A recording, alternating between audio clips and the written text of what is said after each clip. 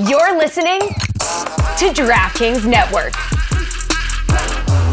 I mean, this is a sport that's on the precipice of irrelevance. The games are taking over 3.5 hours. Playoff games are taking over 4 hours. Game's too long, too slow. Who cares? This is a situation where baseball's in trouble to begin with. I hate to break it to you, baseball's dead. Baseball is dead! Rest in peace. Hey, Dallas, wow, team player here today. Team player here today, fighting through it. How's the pain management? Oh, pain management's never been better. I mean, pain management has never really been the issue. You know, like tolerance. I'm in a great spot. I'm in a great spot as far as pain management goes. Feeling good, looking good. Feeling great. Feeling great, looking great. Today's truck day here in Boston. Jake, Hey-o. you fucking kidding me? Woo! Truck day in Boston. Load up the truck with the baseballs. Load up the truck with the T's, the L screens, the baseball bands. You can load it up with interest. Load it up with interest, too, Load it Jared. up with the fucking sunflower seeds. What else is in the truck? Truck's probably got all kinds of glorious baseball items in it. And today's truck day, how can you not be excited for baseball season on a day like today? February 5th, 2024. The 2024 baseball season is upon us. By the way, Dallas, Mr. Foregone Conclusion about MLB The Show. I don't even know who you said, but you were fucking dead set on it being someone. It was not whoever you fucking said it was. You said it was Acuna. Yeah. You're like, why would Ronald Acuna Jr. be posting about MLB The Show if he's not on the cover, brother? So why even have a discussion about who's going to be on the cover, brother, if it's going to be Ronald Acuna? I got Ronnie Baseball. Ronnie Baseball is going to be on the cover, so why even have the segment about who he thinks is going to be on the cover? Anyways, congratulations to Vladimir Guerrero Jr. for being on the cover of MLB The Show. I guess. What do you mean you guess? What do you mean you guess? He is on the cover. Yeah. Congratulations. There's no room for interpretation anymore. No, but I mean, You're not into that? You're not into that? I think Ronald Acuna Jr. probably hits a little harder. That's all I'm saying. But he was he couldn't do it because he was in the game, a different game last year. Is that the rule? Well, I've heard that. I've been hearing that there's like a rule. If you get on the cover of a game, you can't be on any game for 3 years. Like a non-compete. It's like a non-compete that clause. True. That is tired. Well, yeah, that can't be true. I mean, it makes sense though. I'm hearing two different things right now. Why? Why does it make sense? That's like having it would be multiple confusing endorsements to the consumer if he was just on every cover of every video game. True. I mean, the Griffey did it. You're essentially buying you're buying the engine though, ultimately, right? Like the experience and how the studio is creating the experience. That's what you're buying. Then why did confusion on who's on the cover? Then why put that anyone should on the never cover? distract you from who you're going with. Why wouldn't even need a cover? Just put a baseball on the cover. It's just the engine. I could understand if MLB The Show had a no compete because it's like, hey, we're the premier MLB baseball video game, so you can't be on someone else's cover for 3 years because we're MLB The Show. But signing a no compete with some other baseball game seems stupid. Well, then you've obviously never played EA Sports MLB Tap Baseball 23. So actually, no, I haven't. It's a really fun game. I used to be addicted to this game a couple of years ago. It's like what's the game that I'm in? Dude, that game's irrelevant. No offense. But, No, it's not. No, it's not. No, it's not. No, it's not. That game is fucking irrelevant. What is it? Super Mega Baseball, right? Dude, no one knows. Bigger than Bro, you're just mad because you're not in a baseball video game, Joe. If I was in the game, I wouldn't be able to say it's relevant because they pay me like they paid your ass off. They probably didn't pay you, but you. I don't even think I got paid for that. Exactly. So they stole your likeness, and now you have to say nice things about them, but I don't. So no one fucking likes that game or ever played it. Joe, why have we not had the campaign? And do I need to start it right now? Do I need to start this campaign for the creators when it comes to MLB The Show? In COD, they have the skins and everything for creators, right? Like you could be fucking Ninja. Like you could be all these different dudes. This is a self-serving campaign that Dallas wants. He wants to be an MLB The Show. Listen, hey, creators. I just mentioned creators. You are hey, you don't play anymore. No, you're a creator. Yes, you are. Yes, you are. Yes, you are. Broadcaster. Yes, dude. you are. No. Joey, what are you doing right now? What are you doing right now? Million subscribers on YouTube. Like, creators. What are you doing right now, Dal? You're creating. Getting his limp dick ass in there and have it like, whoa, you know what I mean? Like, I want to be Joe. Like, make me him. Like, I want that. What's wrong with Joe's dick? Right? I think that we're all creators here, and I would love if I agree with you. I would love if MLB The Show called us right now and I picked up the phone. Like, give me Jake. Like, said, Jake, Jake's just going to be a uni. Like, Jake, you put on a uni. You go to the studio. Jake, how do you want people to be able to select you when they create their player? When they want you, they want to be you. Boom, and that's how you show up. They take and that's who you are. That's what you get. Yeah. Why hasn't that happened? Why isn't that a thing in MLB The Show? Why is it just because you can create yourself as it is? I mean, didn't they just put the foreplay guys in the PGA game? Why can't we be in the show next year? Well, that's what I'm saying. It's coming. I wouldn't be surprised if that happens in a few years. I don't think I would be in it, but I don't have to be in it. Why would I be in it? Well, because you're on the show with us. Oh, everyone on the podcast? I would say yes. Okay. Why do you think Joe, why do you think if MLB The Show was like, hey, we want Baseball Is Dead on MLB The Show, but not Joe as a playable character. we want Dallas, we want Jay, hey, we want Jake, we want Jared. Save us on the Joe part, though. I just think I thought you were talking about baseball content creators in general. I thought you'd probably want one whose face is known if you're going to put them in a video game. Your face is known. How many people came up to you in Atlanta? Thousands. Hundreds of thousands of people. Yeah, your face is known. Fucking famous. A few more public drunken rants, Joe, out of you, like very visible rants. That's going to skyrocket popularity through the roof. Yeah, you're like 3 Braves playoff runs away from being like a forward-facing figure. But you're a doubleheader in June away from having a significant uptick. Yeah. Playoff Joe was on a different level. It's something I've never seen before. It's something I haven't seen in a long time. And honestly, it reminded me of Hubs in 18, where it's like lights are on, but no one's home. And a madman was at the helm, was at the steering wheel of Joe's brain. And it was a lot of fun to watch. And I think we're going to get to see it again this October, because I don't think that the Braves' run of playoff appearances is going anywhere. Yeah, I hope we're good this year. You're an asshole. Like, imagine, hey, enjoy this run because it don't last forever. As a Red Sox fan, it don't last forever. Hey, can we talk about that? The high, no. The high and the low. Oh my! I don't think that's really relevant right now. I think it's super relevant right now. Extremely relevant. I think, as Jorge Masvidal would say, Mr. Gamebred himself. Who the fuck is that? Super necessary. We talk about that. Super necessary. We have to, you know what we have to talk about? Because I told him that we were going to call him 20 minutes ago, so he's probably sitting there waiting to join the discussion. The Orioles. The sale. Yeah. Oh, my. Yeah. Oh, he's probably still drinking. He hasn't gone to bed. No. I mean, I told him that he was going to jump into the conversation, but he's going to get in at the ground level of the conversation. He said, give me 2 minutes. His daughter's daycare is calling. I don't give a fuck, dude. That's so cringe. I do not give a fuck. It's so cringe. He said, give me 2 minutes. I gave him 5. I gave you more than double. Wow. We got to give the man his platform. All right. Well, now he has to call back. I think he's 0 for 2 in terms of like, I gave you a heads up. Here we go. Okay. There you go. All right. You almost blew it. That would have been as you hung up. You said, give me 2 minutes, and I gave you 5 minutes. That's more than double. It is. The lady wouldn't stop talking.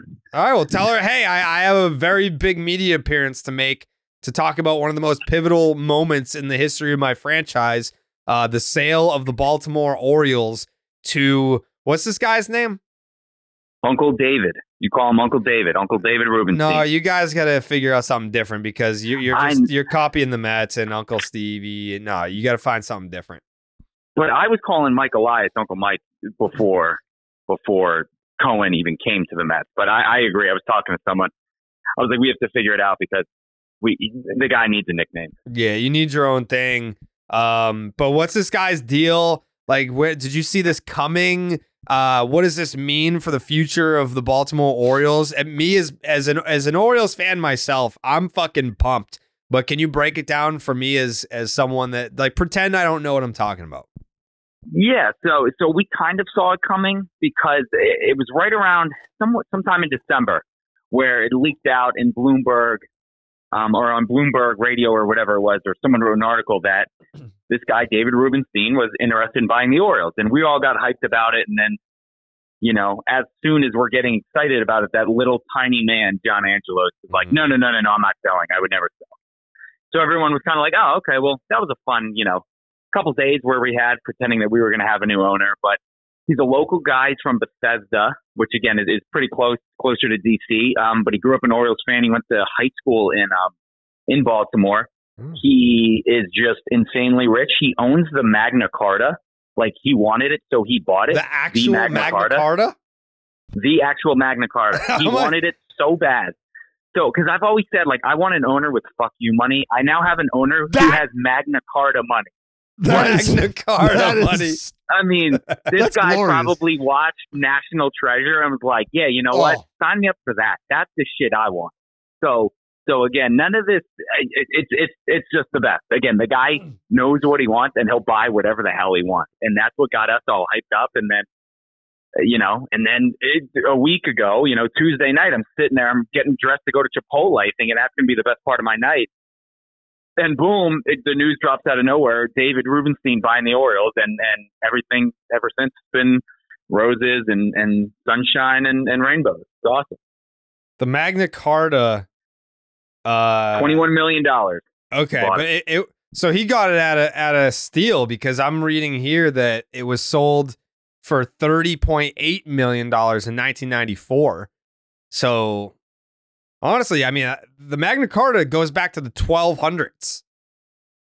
Yeah, it's ours now. 1200? That's ours. Yeah. That was like the first. We have Magna Carta. That was the first idea. That was the first.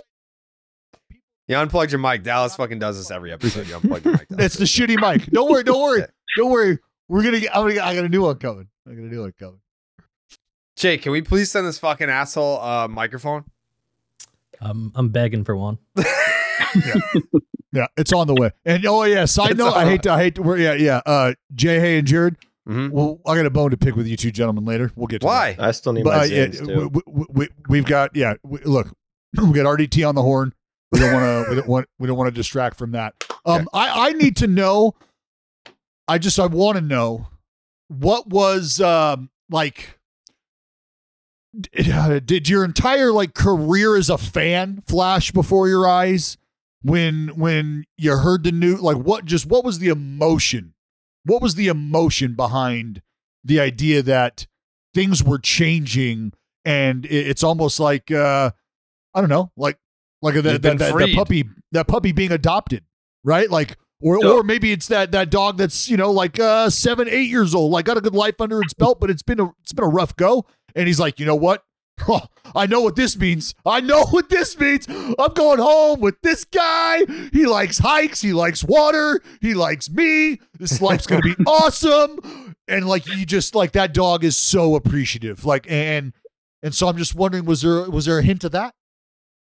Yeah, a little bit. And again, I heard the news. My phone was blowing up. Twitter's blowing up.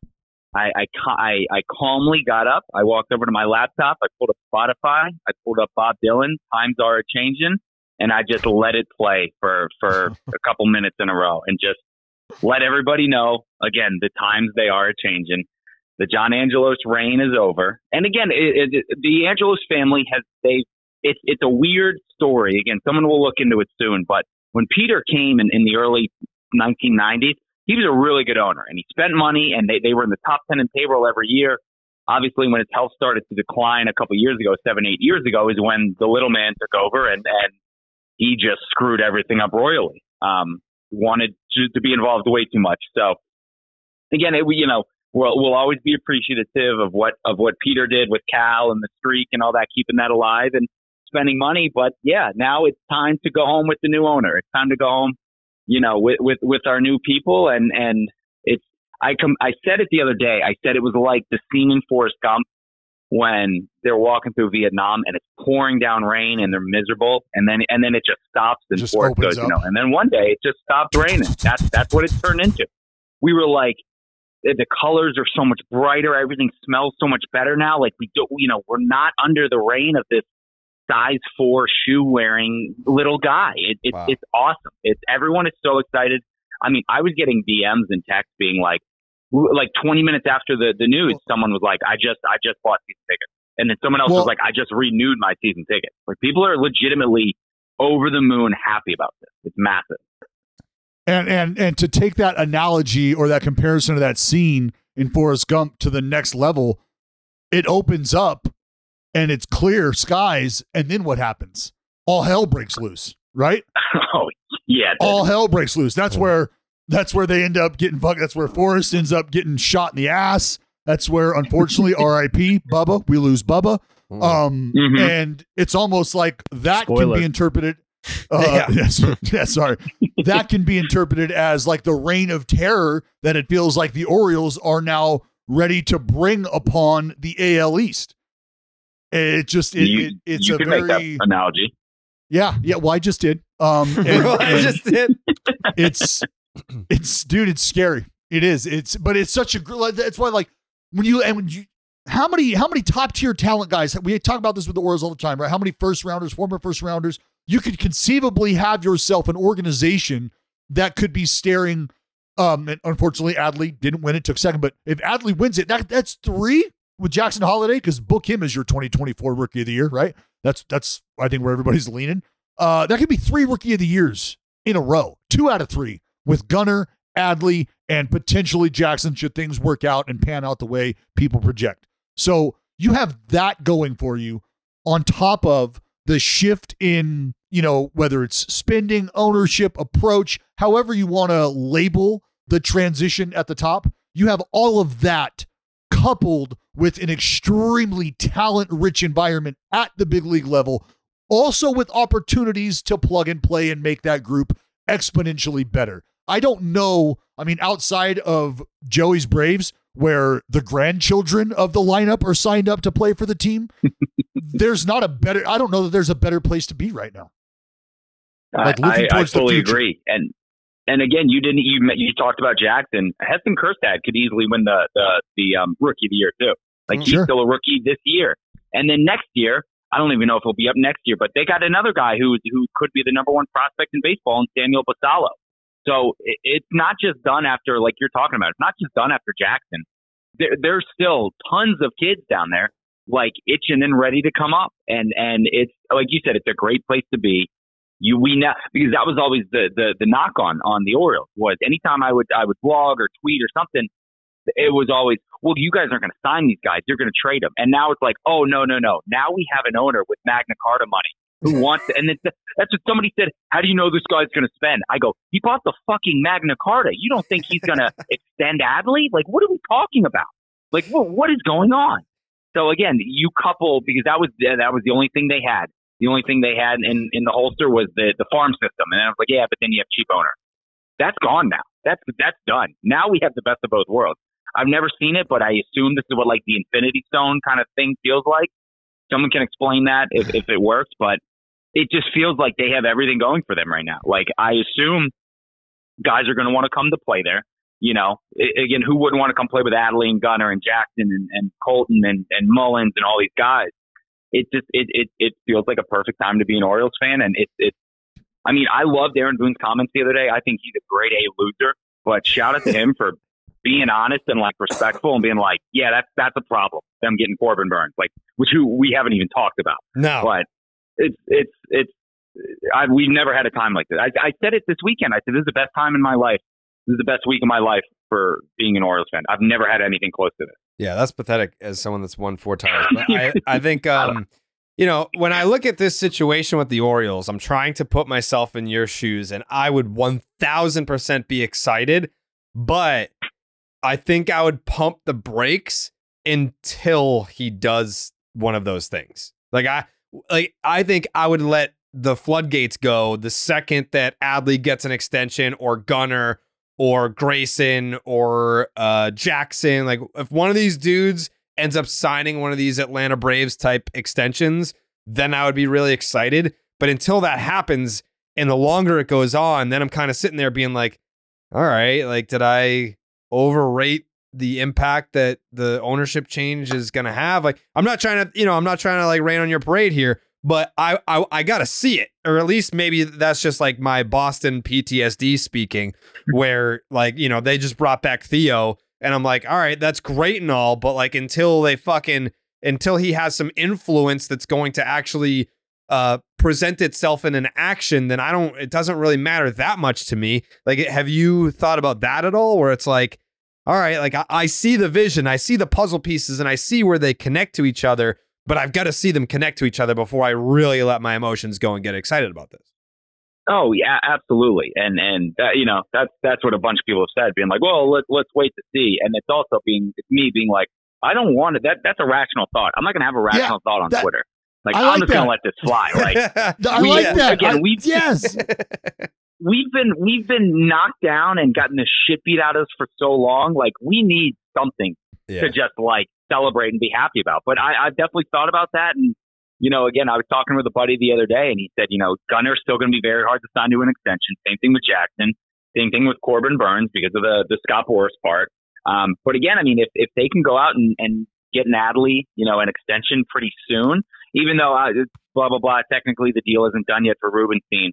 But again, I mean, that's what we all kind of said, being like, let's pump the brakes. And then like 17 minutes later, they traded for Corbin Burns, and we were like, the brakes are off. We're done. This thing's already happened. And like, here we are. But they did say that, and I agree with Elias, because I heard this too, that they had been working on the deal for Burns the minute that the World Series was over.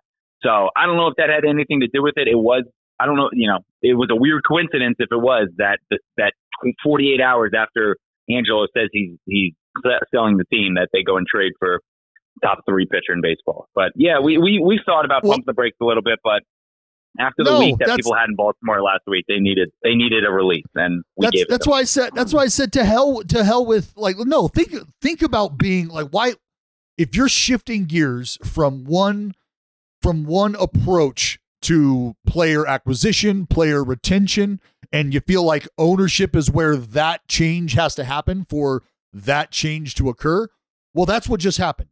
So wanting to be excited about it, well, that's the move that you would need to see, or you would want to see, for you to say, all right, things are going to be different, because that's what you need to have happen, or that's what you want to see happen.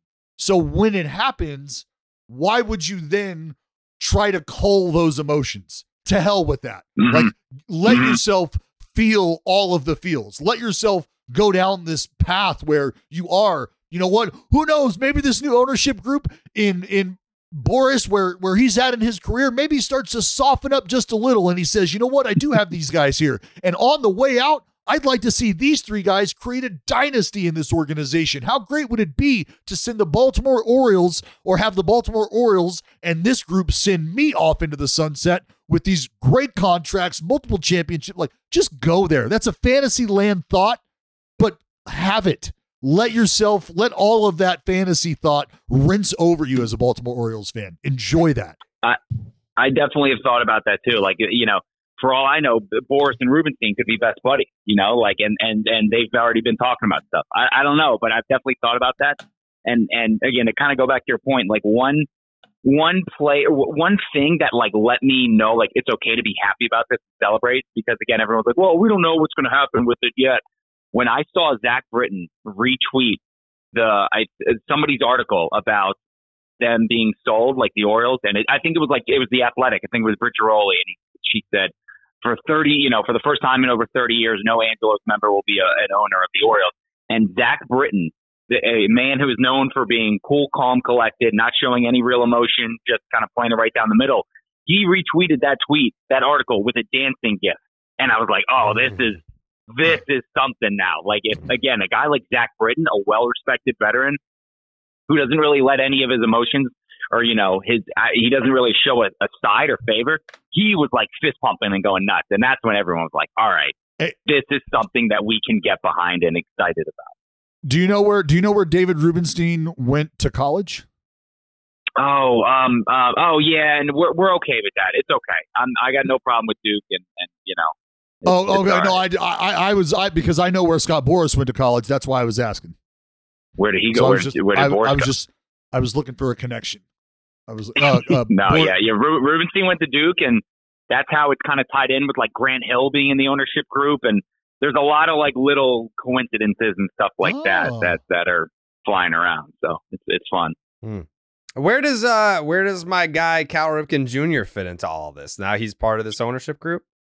Yeah, he's face of the franchise, baby. I was texting with his son when I heard the news, and I just said something like "decent day for you," and his answer he texted me back and said, "What the fuck just happened?" And I said, "You tell me, buddy." I don't know. You're the one living. You can text him. You find out. Yeah. But no, it's exciting, and he's been around at some of the games recently, and he's showing up more and more.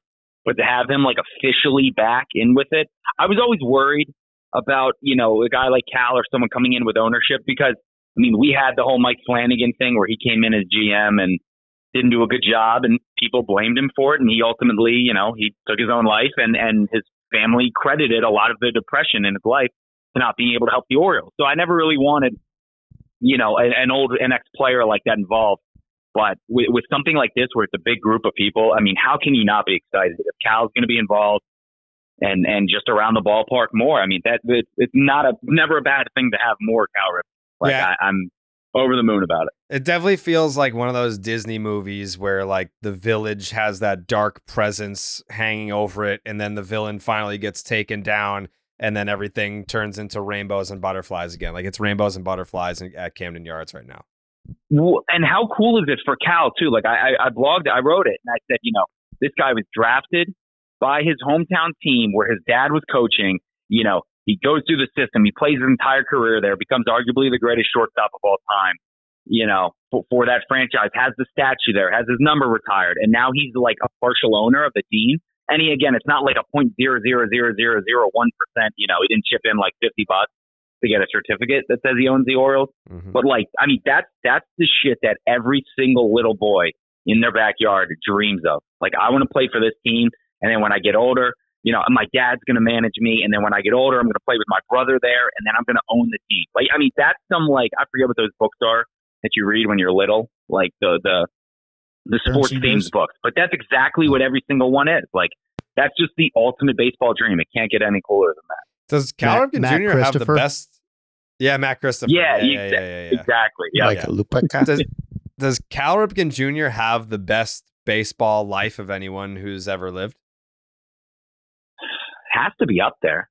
That's like Doesn't Tommy Lasorda. Like some of these other guys, like that would have like a strong case for being like I don't know that from what you just described, because I actually, you know what, I was gonna text you the other day because I went back to my parents' house, and in my childhood bedroom I have this little cubby, and it had like a Cal Ripken Jr. section, and sticky. Huh? Nothing. Never mind. Yeah, it was a little sticky. And I forgot that when I was a kid, so I had this, not like bobblehead, but it was like an oversized like Cal Ripken Jr. like figurine. And underneath it hasn't been moved in 20 years almost. But underneath it, I did a book report on Cal Ripken Jr. and I cut out like the top of the paper where it says like A+, blah, blah, blah, blah. So I was going to send you that. So I read a book on his entire life. So I'm well versed in his whole upbringing. Putting that up against anyone else in baseball history, like I don't know that when you talk about growing up in an area, becoming a fan of that team, getting drafted by that team, playing your entire career with that team, winning a World Series and an MVP with that team, getting coached by your dad, playing with your brother, and then going into the Hall of Fame, wearing that team's cap, and then later in your life owning that team. How do you, having a statue of yourself outside of that ballpark, having that team retire your number? I don't, in terms of like baseball lifer bingo, like, is there anything left on the bingo card for Cal Ripken Jr.? I don't think so.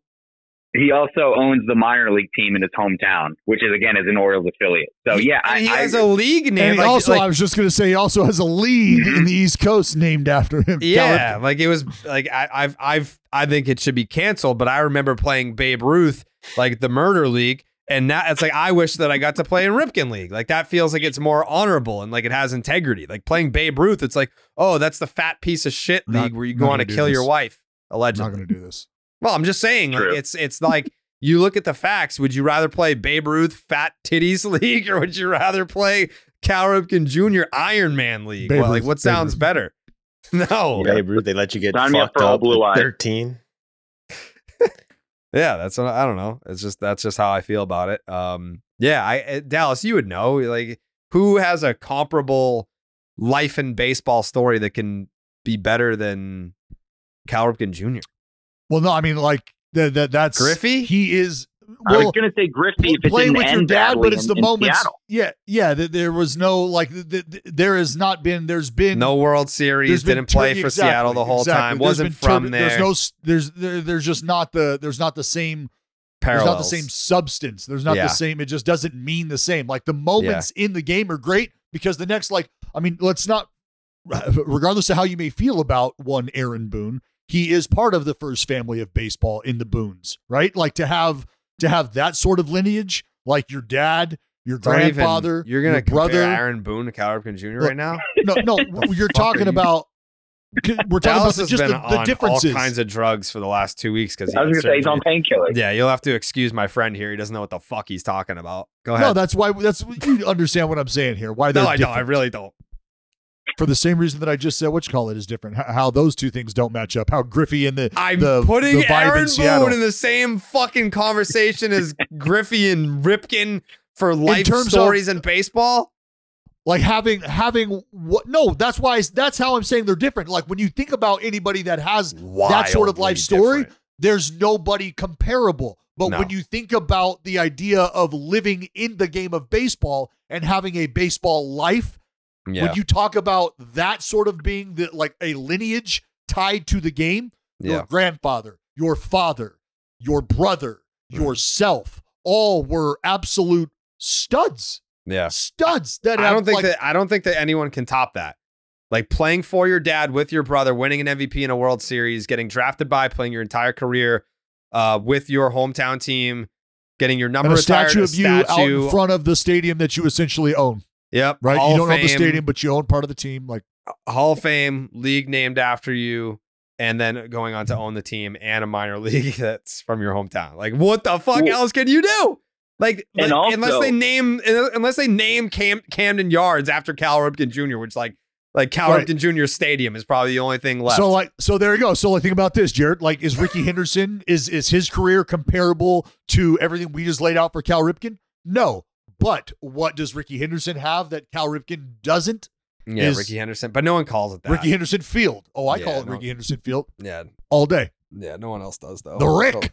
Well, the Rick. Also, think about this. Again, we talked about it, but the moment that he had after 21-31, where again, it's arguably one of the most well-known sports records in history, and the scene of him turning around and pointing up at his dad. And his dad, with tears in his eyes, this is a dad who never told him that he loved him, never told him he was proud of him, any of that stuff. And him mouthing, "I love you," while the president is in he's in the radio box, while like all the, Joe DiMaggio and all those guys were in the ballpark. Seeing that happen again, that's the coolest sports moment I think ever. And that just adds to the storybook life that Cal is now living. And he did an event with me 2 summers ago. Like, come on. And these are the bucket list things we're talking about. That is huge. He was, I think he was one starting 9 appearance away from being eligible from the dog calendar too. Oh yeah. You should have made that happen. Yeah. I mean, well, listen, I feel like, I feel like we can make that happen now that he's in the Orioles ownership group. He's going to have reason to be more forward facing within the Orioles realm. And I mean, in addition to the, to even give more credence to his case for having the best baseball life, he has an unbreakable record. No one is even going to fucking sniff that. Like, no one's going to come within 2,000. No, I don't think. No. So he broke it at 2-1-3-1, and it stands at 2-6-3-2. So that is the unbreakable record that goes right up next to DiMaggio, which, like, I don't even know that. Like, it's easy to say now. It's been a long fucking time, but doesn't DiMaggio's streak feels more breakable? Both of them, I don't think, are ever getting broken. But like DiMaggio's record feels more breakable than Cal's because you have guys getting into the 30s, right? Like who? What's Nomar going into the 30s? What's the latest? Is Luis Paul Castillo? Molitor? Luis Castillo had a long one. Yeah, I know, but is his the longest up to date? Like the closest to what? Because what was that at? Was that at like 40 something? I'll tell you right now, Dallas. Old fucking Willie Keeler of the Baltimore Orioles had a 45 game hitting streak. 45. He played from 1896 to 90, and it went into the 97 season there. Pete Rose at 44 games in 1978. Bill Dolan, don't know who that is, 42 game hitting streak in 1894. George Sisler, who Ichiro broke his all-time single-season hits record in 2004. He had a 41-game hitting streak in 1912 for the St. Louis Browns. Paul Molitor checks in at 39. J-Roll, Hall of Famer Jimmy Rollins, 38-game hitting streak from 05 into the 06 season. Tommy Holmes at 37.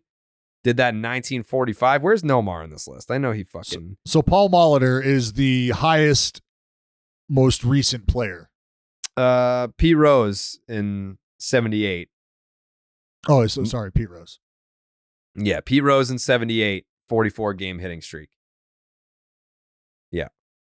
Okay, yeah. Yeah, I mean, so you don't have anybody, you don't have anybody getting in within that percentile of consecutive games played to 21-31. No one's gotten within 10 games in 200 years. No. Ain't happening. Had to get within 10 games. Like, the next highest is 45 games, and that happened in the 1800s. So then, yeah, Pete Rose in 78 had 44-game hitting streak. We'll see one in the 30s commit. soon, but I need an owner to just fully commit to the bit. And here's 20 years of you just DHing. You're going to get one at bat at some point in the game. Well, no, you're going to start the game, and then you're going to get your one at bat, and then that's going to be that. Yeah. It's just not going to happen because of all like the fucking relievers, the specialties, and if the A's end up going to Vegas for real, mm-hmm. and you know how Vegas has like those they got those old performers that come and do tours, and they like live there, and they're like, like it's like a zoo. You come by and see them for like you got a 5-year window to go and see Celine Dion or whatever. They should do that with baseball players, but go for the Iron Man streak. Have that be the whole gimmick. I love that. Like, look, there he is. There's Kendry Morales. There he is. He's 77 years old. Yeah, like identify a guy who's like, identify some 21-year-old right now who you think has the characteristics to be the next Iron Man, and just go to him and say, we will sign you and play you every single day for the next 20 years.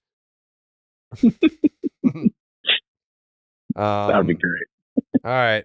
Barstool RDT with the worst fucking Twitter handle of all time. Like, please, I feel like this is the 19th time over the last 3 years I've told you to change your fucking Twitter handle. You don't have a blue check to lose if you change it. Just fucking it sucks. Your Twitter handle sucks. It's awful. It's awful. We know why. You can change it. But I know, but I'm You scared act like you have to go to a fucking courthouse. You can do it right now before you hang up.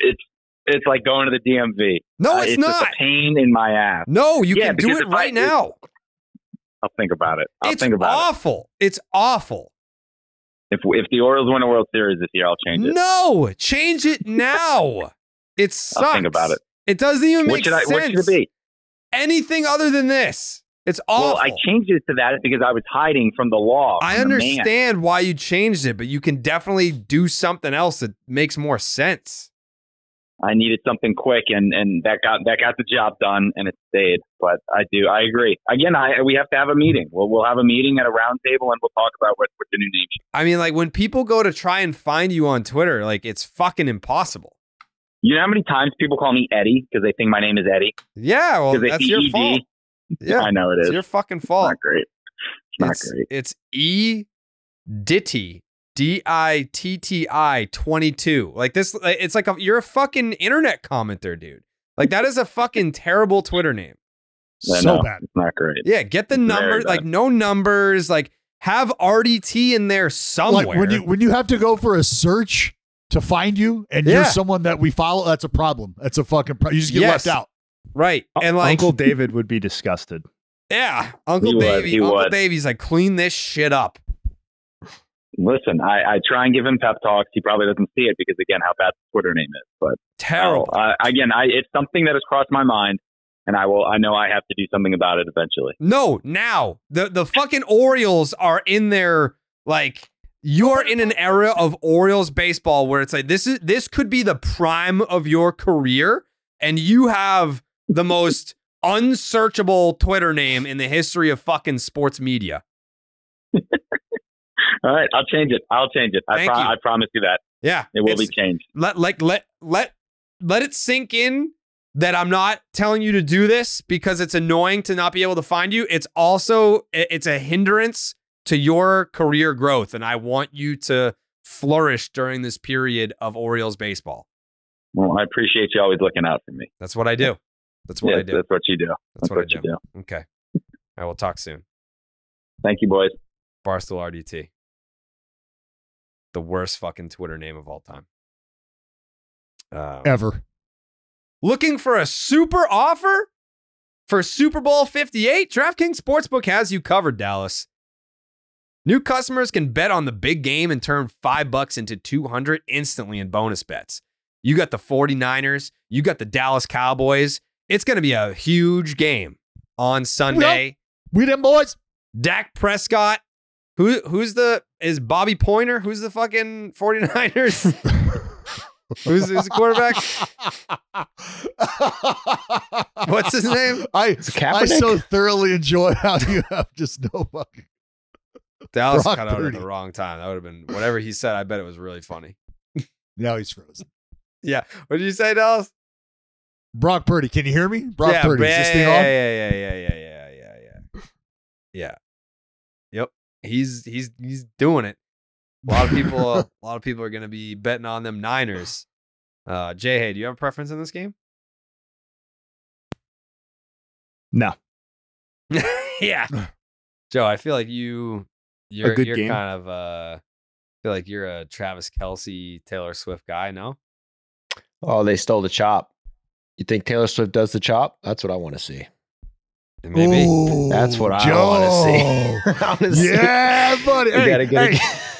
Hey, she is under fire right now. I said it to my wife last. Oh, buddy. Look, I'm gonna tell you. Last night, I had a great time watching the Grammys last night. If you want me to get into the T-Swizzle stuff, I can get into that.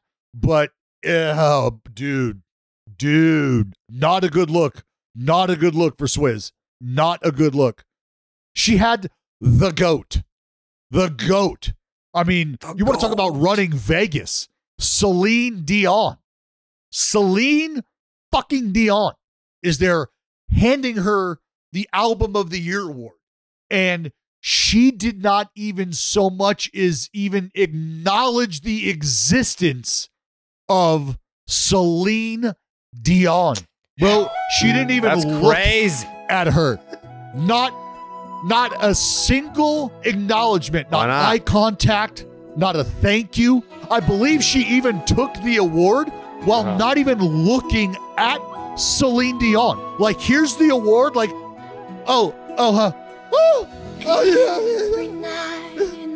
What did Taylor Swift win? And I love Album of the Year. She won a ton of stuff. Did she win Album of the Year?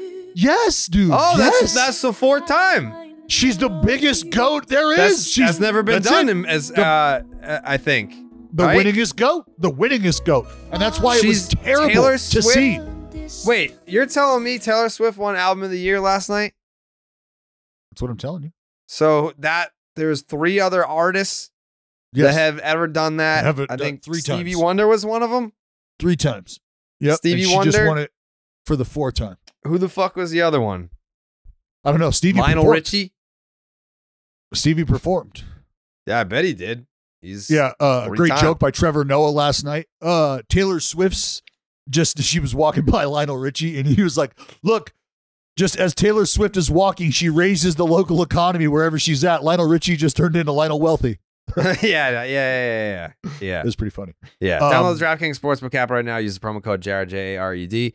New customers can bet $5 to get $200 instantly in bonus bets only on the DraftKings Sportsbook, an official sports betting partner of NFL 58 with the promo code Jared. Gambling problem? Call 1-800-GAMBLER. Visit www.1800gambler.net. In New York, call 877-8-HOPE-NY or text HOPE-NY 467-369. In Connecticut, help is available for problem gambling. Call 888-789-7777 or visit ccpg.org. Please play responsibly. On behalf of Boot Hill Casino and Resort in Kansas, 21 plus age varies by jurisdiction, void in Ontario. Bonus bets expire 168 hours after issuance. See DKNG.com/football for eligibility and deposit restrictions, terms, and responsible gaming resources. Yeah, I didn't watch, but I saw some TikToks about it. That's all. Yeah, my daughters, they're my wife's turning them into little Swifties, so that's gonna be a problem. That's gonna be a problem. Yeah, dude, I know. I'm fucking fully aware. Yeah, fully aware. Yeah, you're gonna have like a very emotional household. Just everything's gonna be a fucking ballad of love, and I can't wait. Yeah, like they're gonna get like broken up with in 3rd grade, and like they're just gonna it's gonna be like a big emotional mess. We are never, ever, ever getting back together. Yeah, that's gonna be tough. That's just gonna be blasting. What are you? You're 9. Stop. I mean, you have like a pretty good setup at your house though, because like your little teepee hut that you have right there that's detached from your actual house, so you can just be like, I got to do the podcast, and you can just sit up there if you need to. Yeah, no, this is exactly where I come to hide from reality. I literally have my backyard underwater right now, and I'm just in my office like, nope, that's not happening. Why is it underwater? You guys never get rain. Did you get rain or something? Oh, bad. Yeah, and in other news, our property up north, I just got a picture. I have 2 cypress trees leaning on my boathouse, Jay Hay, on the river. So pray for Dallas. Pray for me there. Go fund me. Were they not previously leaning on the boathouse? No, they were not leaning on the boathouse. Okay. That was not how they're. Yeah. Plug your Venmo, Dal. Let's get some cash. Yeah, let's get you some help, brother. Yeah, no, it's dude. These storms down south, like I'm better supposed to go leaning to the surgeon on than leaning through, right? Yeah. Yeah. Well, I think Jay, that's the next step, bro. Those are, okay. Right. I didn't know if you were going to get there in time. Yeah, probably not. That's a 5-hour drive. Yeah. Things not looking good. No, it's not looking great, but it is looking great for the Baltimore Orioles. I mean, I obviously wanted to get RDT's reaction as the Orioles correspondent for Baseball is Dead, but I feel like we can't just skirt over that fucking Corbin Burns trade. I feel like we can't just like have that be a footnote in the ownership conversation. Corbin Burns gets traded to the Baltimore Orioles, and that is I don't want to say it's landscape shifting because it is just for 1 year, but with the new ownership, I feel like you don't trade for a guy like that without intentions of keeping him there. I don't feel like you just got Corbin Burns for 1 year. That is what you want to see happen. So when RDT, and that's why I was talking about the emotion of feeling like it's a new dawn, it's a new day. What you want to see is a move like that get made, and then you want to see the ensuing move, which is to lock the talent up. And you're hoping like this is sort of how, oh man, like the Cardinals got, or not the Cardinals, or when Arenado comes over, locking them up, extension, you have that opportunity to court them for that time there, right? And you hope that if that's the case, this is going to be a done deal. He's not a Boris guy either, by the way. And so you want the arrival to to flag a couple different things. One, they're ready to make a move, and they obviously feel like they've got really good chances to be competitive again, coming off a division win. So why would we not reinforce an area that's going to need help? But also, if they're making that move, like I said, they want to see them try to follow it up and extending him. So that's the secondary move that I think Orioles fans really want to see. And I think a move like that would really start to signal that, yes, there is going to be a shift in approach, and it's not just a shift in nameplate on the door. How we actually do business is going to be palpably different.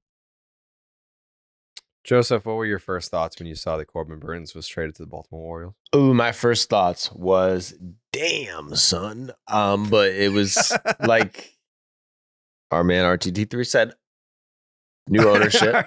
And to have this deal come right after the new ownership, I think that was like the biggest takeaway is it's a new era in Orioles baseball. Now, this could be a total fucking misdirection because this happens when a new ownership comes in, spends a fuck ton of money as soon as they get there, and then go back to being, the poor Baltimore team with small market and not spend money. But to be honest, if you're the Orioles, that's not even that bad because they already have all these prospects and all these guys coming up who have all been successful. Their window is right now. So if they're only going to spend a lot just right now, I mean, you take that. Jay? To me, it's as like clean and beautiful of a fit of an offseason trade as I can remember. Like, I guess Juan Soto fits that bill too, but like, this is exactly what we wanted from the Orioles. This is exactly what I wanted specifically from the Orioles. Corbin Burns is one of the, 6 to 8 best starting pitchers in Major League Baseball entering 2024. And like, to Dallas's point about whether he's going to be here long term or not, or whether new ownership is immediately going to spend, I care, but I don't really, because I think that the price paid based on my own awareness and also what I've read since about the deal, like the price paid seems palatable given the depth of their farm system and where these particular players that they dealt away, Joey Ortiz and DL Hall, fit on their depth chart. Like Ortiz was probably never really going to play a middle infield position for them moving forward, given the incredible talent that they already have in position there. And Hall, they viewed as a relief pitcher, it seems like. Maybe a team with more patience and a different timeline can take a different tack with him. But even if it's just a 1-year rental, I don't think this is a devastating price to pay. And it's such a perfect fit. Like their rotation makes so much more sense now with Corbin Burns at the top and Grayson Rodriguez kind of building on his second half last year, and Bradish, like obviously he was outstanding next season, but doesn't have to, or last season, but doesn't have to be the ace coming into this season. I just love the deal, and I'm totally cool with the price paid. Yeah, it didn't seem like any Orioles fans that I saw reacting to the deal.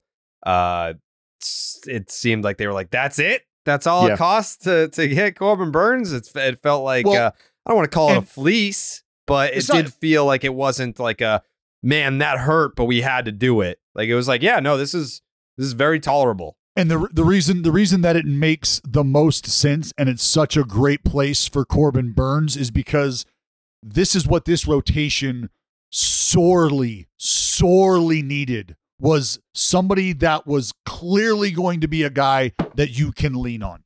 Just a here's what we're getting every 5 days. All right. And that's what Corbin Burns represents for this group, because you've got John Means coming on the bounce back. You've got Grayson Rodriguez, who needs to, as we just sort of talked about, needs to continue to grow, continue to build on what he was laying down last year.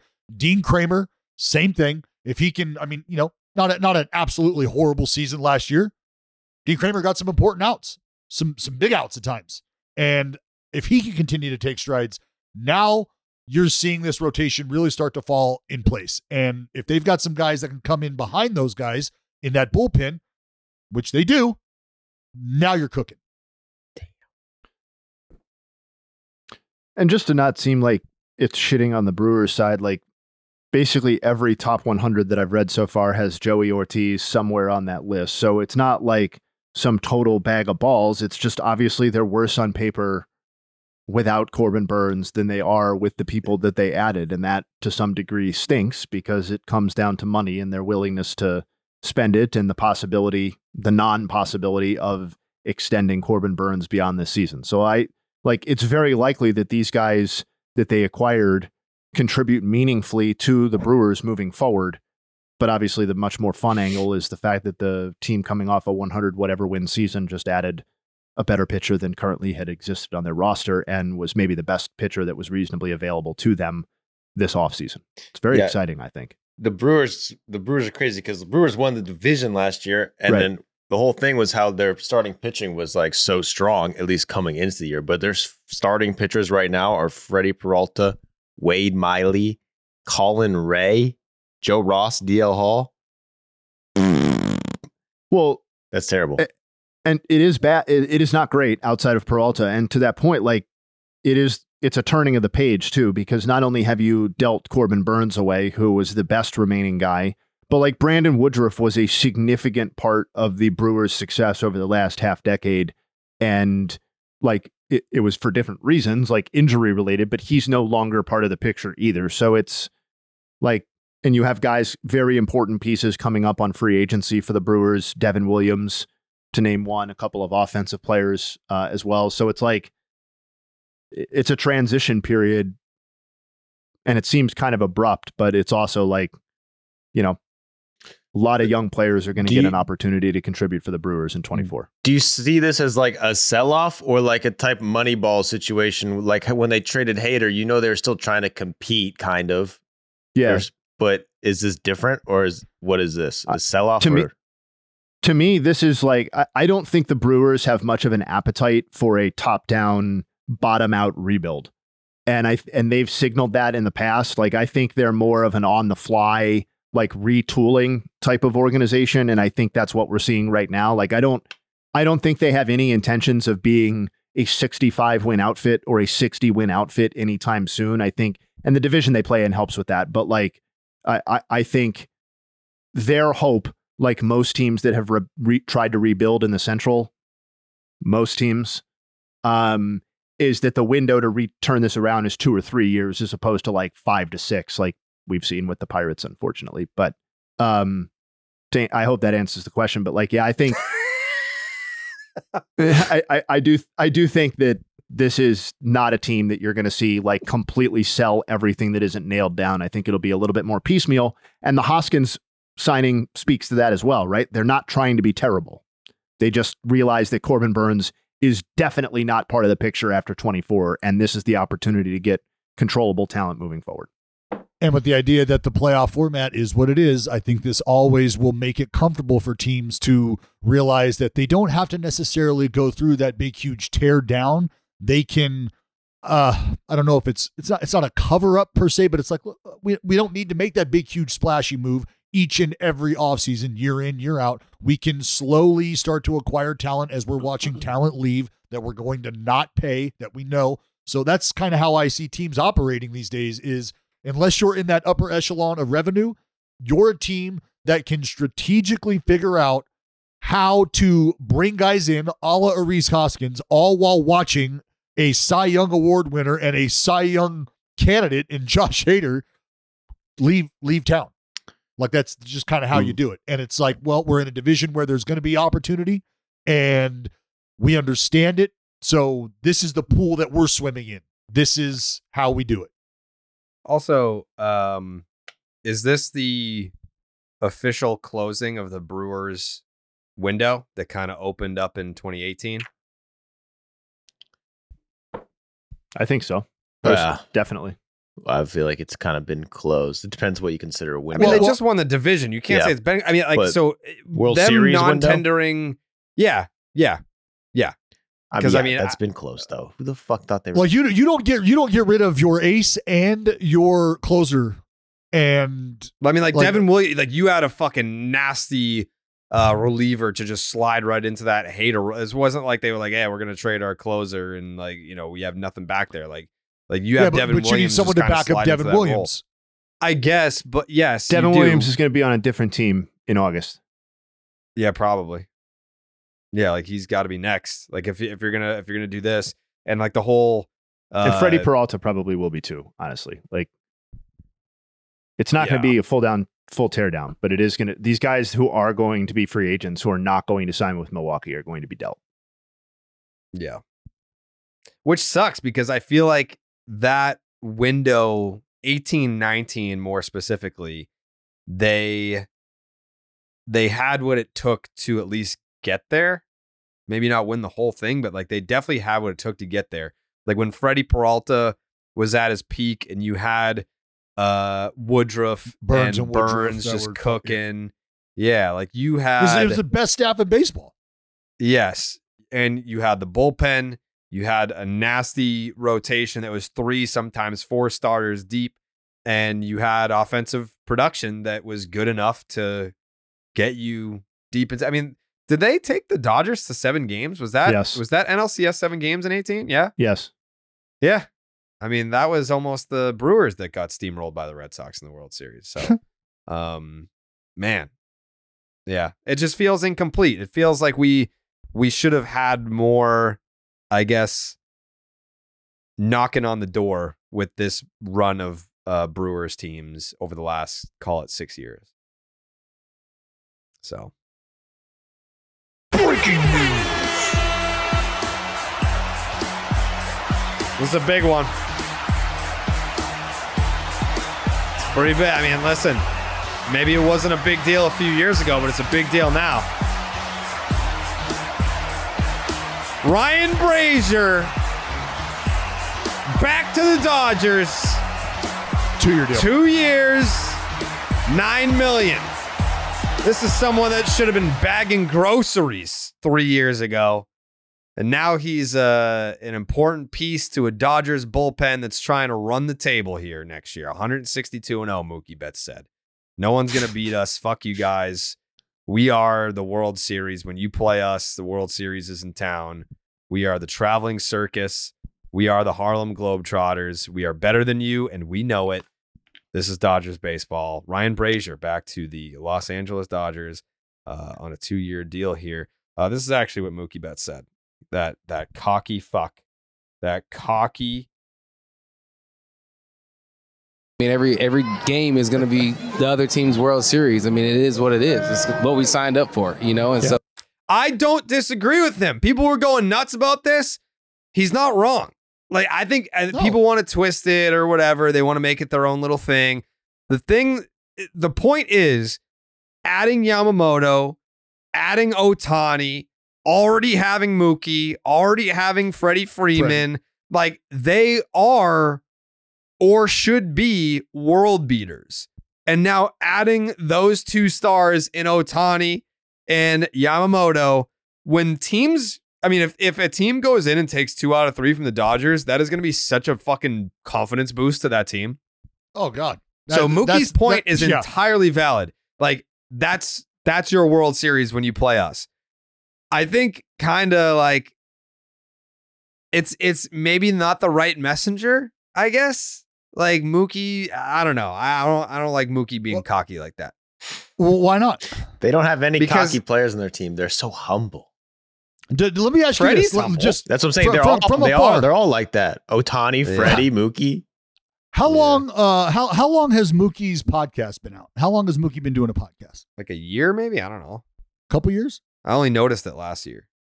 So the reason I ask is I think as you start to become more comfortable with certain mediums, and I think where Mookie's at in terms of his career, like he can say that because honestly, his star is still not going to be the brightest in that room. It's just not on a day in, day out basis. So while he and what he's saying is going to be bulletin board material to an extent, I think it's so true that it's almost not. It's not like, oh, so you're going to get up even more than you were when you're going to face Ohtani? You're going to get up even more than you were already when you're going to face me, Mookie? Like, no, you were already bringing your A game, period. So I'm not like, and in the game of baseball, you try to outmuscle this game and it can bite you in the ass. So you have to take a tactful approach. You can't just go out there and try to be somebody or not against this lineup.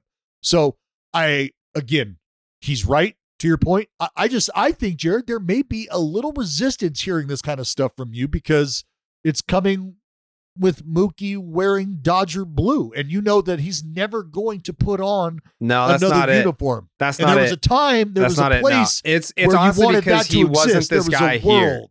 He was not this guy here. He's kind of a geek. He didn't have the freedom to be that guy there. That's he not didn't true. have the freedom That's to be not that true. guy. That's not true.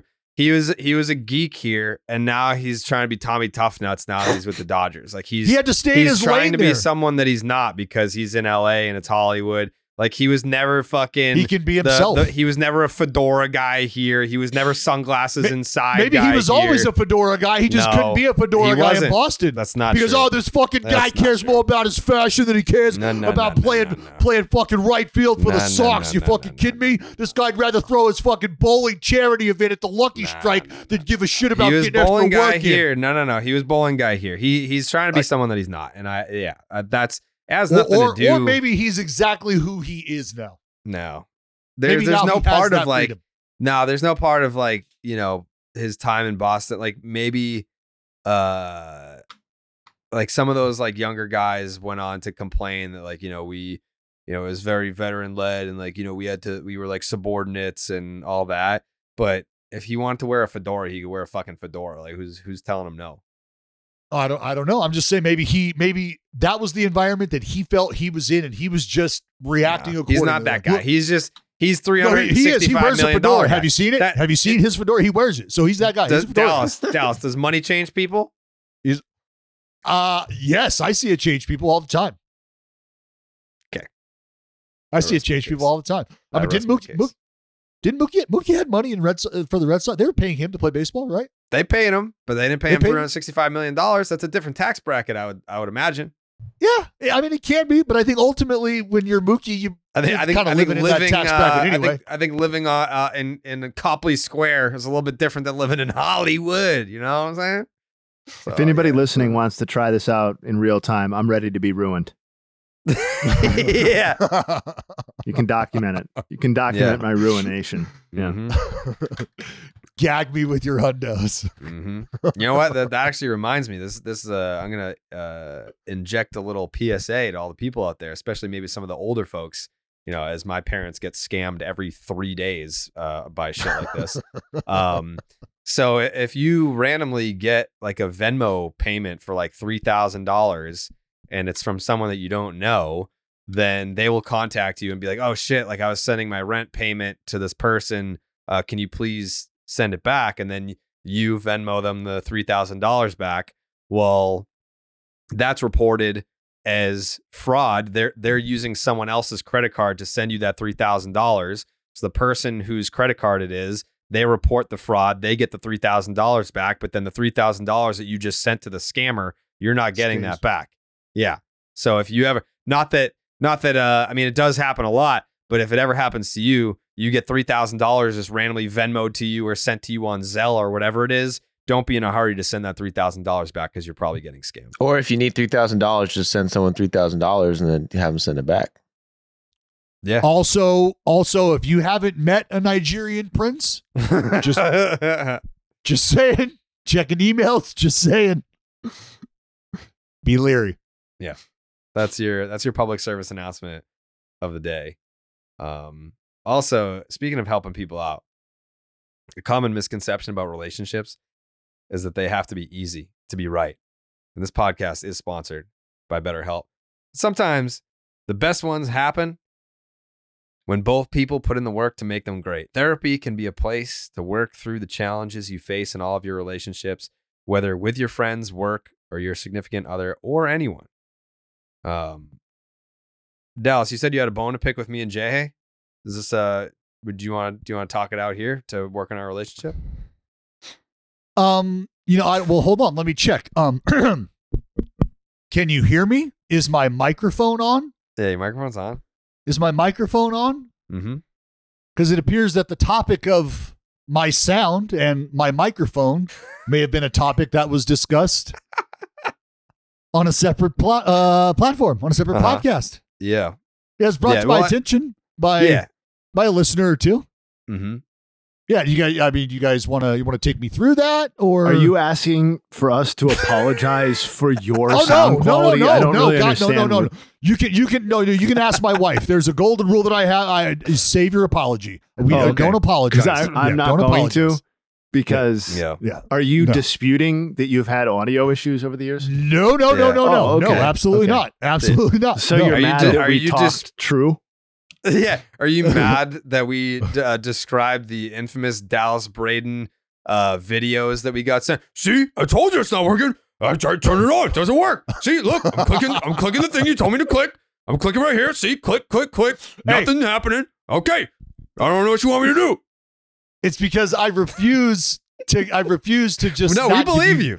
No, we believe evidence. You don't ever believe me. You don't ever believe me. So I have to provide video evidence. That's why. What do you have? Just a microphone from 2017? That's it? I have the first. I think this is the fucking microphone that Buzz Aldrin was using in his headset when he was fucking phoning back to the Rock. Like, hey, I landed here. Something about steps and mankind and shit. So over. Yeah. Now I'm using it to podcast. You sound great. You sound great right now. So I mean, shout out to whoever makes that microphone. It's it's been holding up since what, the 60s? I mean, it's no coincidence that the audio quality is uptick since we brought it up on that other podcast, right? Like, yeah, that's true. Yeah, instant impact. Shit together. We've had 2 issues today. Oh, yeah. That's because you jerk it too hard. Yeah, You get too excited. Oh, God damn. You know what? It's all right. If you're thinking of starting therapy, give BetterHelp a try. It's entirely online, designed to be convenient, flexible, and suited to your schedule. Just fill out a brief questionnaire to get matched with a licensed therapist and switch therapists anytime for no additional charge. Become your own soulmate. Whether you're looking for one or not, visit BetterHelp.com/baseball today to get 10% off your first month. That is BetterHelp, HELP.com/baseball. Wow. That's what I call my friends that I go shoe shopping with. BetterHelp? Soulmates. Oh, I get it. Hey. How about a little story time with Joe? I got a story. But yeah, tell me a little story, Joseph. Let me just pull up my notes because I got to put on my reading glasses for this one. Do you have glasses? No, I'm good. This is a good little story for you guys. I don't know, like sometimes you read these old stories that are like from, let's say, the 1800s, and it's just like, there's no way this is fucking real, but like everyone publishes it for decades. So this thing, apparently this is a true real person. I know it's a real person, but is this the guy that got struck by lightning in the middle of a game? No, that's a good story too. There's no way that fucking happened either. Guy got struck by he lightning died, twice, right? Yeah. He like died on the mound, but then came back and that's a good story, but that's not the story. Save that one for next week. I got a pitching coach that's been hit by lightning twice. Okay. On a golf course, both times. Shit. I believe that. Shit. If Dallas knows him. All right. Lil Stoner. You guys know Lil Stoner? Yeah. No. Lil Stoner was a pitcher back in the early 1900s. You know what? And his real name, Ulysses Simpson Grant Stoner. So Ulysses S. Grant? He was named after Ulysses S. Grant. Got it. Now, what's awesome about that is that he also had a brother, Benjamin Franklin Stoner. What? And he had another brother, Theodore Roosevelt Stoner. Stop it. Don't forget about Washington Irving Stoner, who I guess is Stop it right now. Another famous person. So 3 of his siblings are named after presidents. This is real? This is real.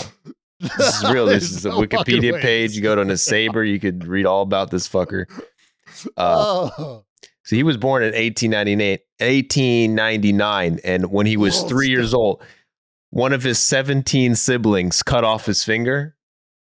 17 siblings? Wait. 17 siblings? They cut off, the sibling cut off their own finger or his finger? He asked his sibling to cut his finger off. 17 Whose finger? kids? Stoner, Lil Stoner. Lil Stoner. Basset Hound?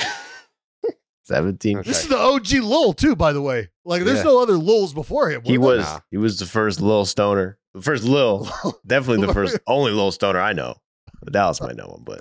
So he come, but this is what happened. This is actually a big one. This is a big one. We actually. This is so rude. No, hey, this is worthy of break. I'm sorry, Joe. I'm sorry. I want more. I'm sorry. I want more. Breaking news via Jeff Passan. Bobby Witt and the Kansas City Royals are in agreement on an 11-year, $288.7 million contract extension. Pay that man! Pay that fucking man! Run it up! Check it, titties! Let's fucking go! It's about time! I don't care if my fucking microphone is on or not. This has needed to fucking happen. This has been the deal that needed to fucking happen for the Kansas City Royals. You're getting ready to pass the baton. It's already happened. Sal knows the deal. This is going to be the lighthouse in that clubhouse. Where are we going as the Kansas City Royals? Where Bobby Witt Jr. takes us. That's where the fuck we're going. And you had to have this in place for it to be true, for it to be real. You couldn't wait another year for this to happen. Oh my God. Thank you. Thank you, fucking thank you, fucking thank you. Thank you, thank you, thank you. Royals are having themselves an offseason. They've spent, at this point, almost $500 million. They're probably in like the $400 million range in terms of what they've spent just this winter alone. But yeah, they're doing exactly what you would hope any other franchise would do. You have a superstar in place, a first-round pick who came up through your system, debuted, had a season where you can look at it and say, this is sustainable. There's nothing really fluky about this. We're dealing with a superstar talent. Give him the bag. You're here forever. And ride into the sunset with Bobby Witt. Congratulations to Bobby Witt. That's a fuck ton of money. And you are spending all of your prime years with the Kansas City Royals. That won't backfire. You don't think so? I mean, I'm kind of curious where the Royals' priorities are, because you're spending all this money and Zach Greinke's still unsigned. But that's true. Well, now that clears the path where it's like, all right, we need to know what Bobby Witt's number was before we could allocate any further dollars to Zach Greinke. So now they can pay Greinke. I like that. Yeah. Sorry to interrupt. Go ahead, continue. Story time with Joe. Okay, cool. With the little stoner. Mm-hmm. Where was I? The finger getting cut off. So here's the real story. He's one of 18 siblings, right? And he actually, when he was 3, asked his older brother to chop his finger off with a hatchet because his brother was chopping wood. So he was 3 years old and his brother just sliced his finger off. But it actually worked out because, funny enough, that's his fucked up finger is actually what made his curveball so nasty. If it wasn't for that, he would have a regular curveball, but he had such a nasty curveball because of that. It actually gave him a long MLB career. And if you're curious, actually, funny enough, one of his siblings died from getting struck by lightning. And what are the odds? not high. Pretty low. Well, but I mean, fuck, you got 17 other fucking siblings. I feel like the odds are probably higher for him having a sibling getting struck by lightning than the majority of people, Joe. Just doing the math. The odds of getting struck by lightning are actually more favorable than you would think. It's 1 in 15,300. So, I mean, if that's like, I mean, that's better chances than winning like a 50-50 at a sporting event. Right? What? 50-50. 1 out of 15,300? I thought a 50-50, 50-50 chance. What? I thought 50-50. That's why they call it that. You got a fucking 50-50. No, I don't think that's why they call them that, Joe. So, well, that's why I never enter. Yeah. There you go. Anyways. Well, 4 of them died as infants. So if you want to count that into the calculation. Okay, so he was down to how many siblings? Right now 0, but if you want to just go by past adolescence, I want to say he was one of 13 surviving siblings. Yeah. He's the only one who made it to the pros. 9 seasons, 4.76 ERA. And his name was Lil Stoner. He had a fucked up finger that made his curveball good. So what teams did he play for? Which finger? Which finger was cut off? That's what I need to know. I believe that it was the index finger. Okay. Okay, hold on. So they cut it off, but the doctor reattached it, but it was deformed. Yeah, so you could very well argue that Lil Stoner threw the first spike curveball. Yeah, maybe. I've been saying that. Yeah, conceivably. I've been saying that. I've hypothesized that myself. I got a baseball around here. Yeah, here. Yeah, look. Well, you're thinking he has a nub, Dallas. They put the finger back on. It just was all but up. they're saying it was deformed, and so it's still on there, but it's all deformed, and it could be laying on the ball all fucked up like dude. Like I had, how about this, man? This was like when my wife and I first got married. Yeah, where is this? She was looking. Well, we were holding hands, and she was looking at my hand, and she looked down, and she was like, "What is wrong? What? That's so weird." I was like, "What are you talking about?" She's like, "Look at your hands." I was like, "What?" She goes, "Look at your fucking fingers," and I was like, "What?" I had no idea. Like my ring fingers, I don't have a joint at the end of my ring finger. So I can't bend my ring finger, like the end of it. Mm-hmm. Like everything else, like see how that bends? Yeah. That's my index finger. That's my middle finger. I can't bend my ring finger like that. Even my pinky, I can bend like that, but my ring finger won't bend like that. And it's because I don't have that line right there, that extra joint in that. So on my left hand, if you're listening to this, you can see that I don't have that line either on my left hand. So like throwing my changeup, I threw it off that finger, and I still have a callus on the inside of that finger. And because the dexterity, or maybe lack of dexterity with that finger, helped me. And I never even fucking thought about it. Never even looked down and realized that I had that deformity until my wife pointed it out. Just another stoner with a fucked up finger. Yeah. Some nasty off-speed shit, Guys are one and the same. He also grew irises and was a good baker. But that's really all I got on Lil Stoner. He grew flour and liked to eat baked goods. I'm fucking all in on this guy. Dude, all in on Lil Stoner. I need a Lil Stoner jersey. Jay, what bet did we win where you owed me a Lil Stoner jersey? Nothing? Are you sure we got to figure that out? Don't let him I'll go do back. this to you. So imagine if this guy was born in 1990 and he was in his prime right now. Come on. He'd be a billionaire. What are you talking about? Yeah, you drop a Lil Stoner on Major League Baseball right now, and the dude's got a fucked up finger and he's just dicing people up with a trick pitch. That guy is electric. That guy's moving the needle. Now on the mound, Lil Stoner. Lil Stoner making his 18th start of the year. I mean, Lil Stoner rocking a 4.20 ERA. Did you know who this was? Had you heard his name before, Dallas? No, no idea who Lil Stoner was. Like, you never know what you're going to get. Story time with Joe. You never know what you're going to get. Yeah, the fucking 17 children. Like, my God. 18 kids.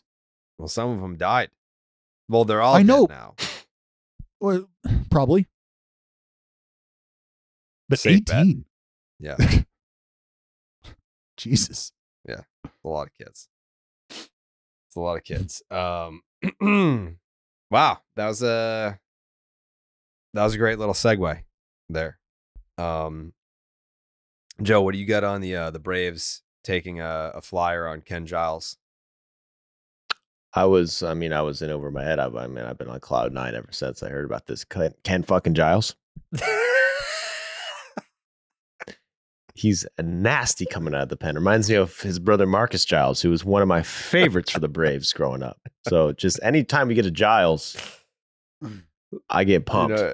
But I believe the new Giles, Ken Giles, is a little bit of a project, maybe like coming off injury. Let's see what we can get out of him.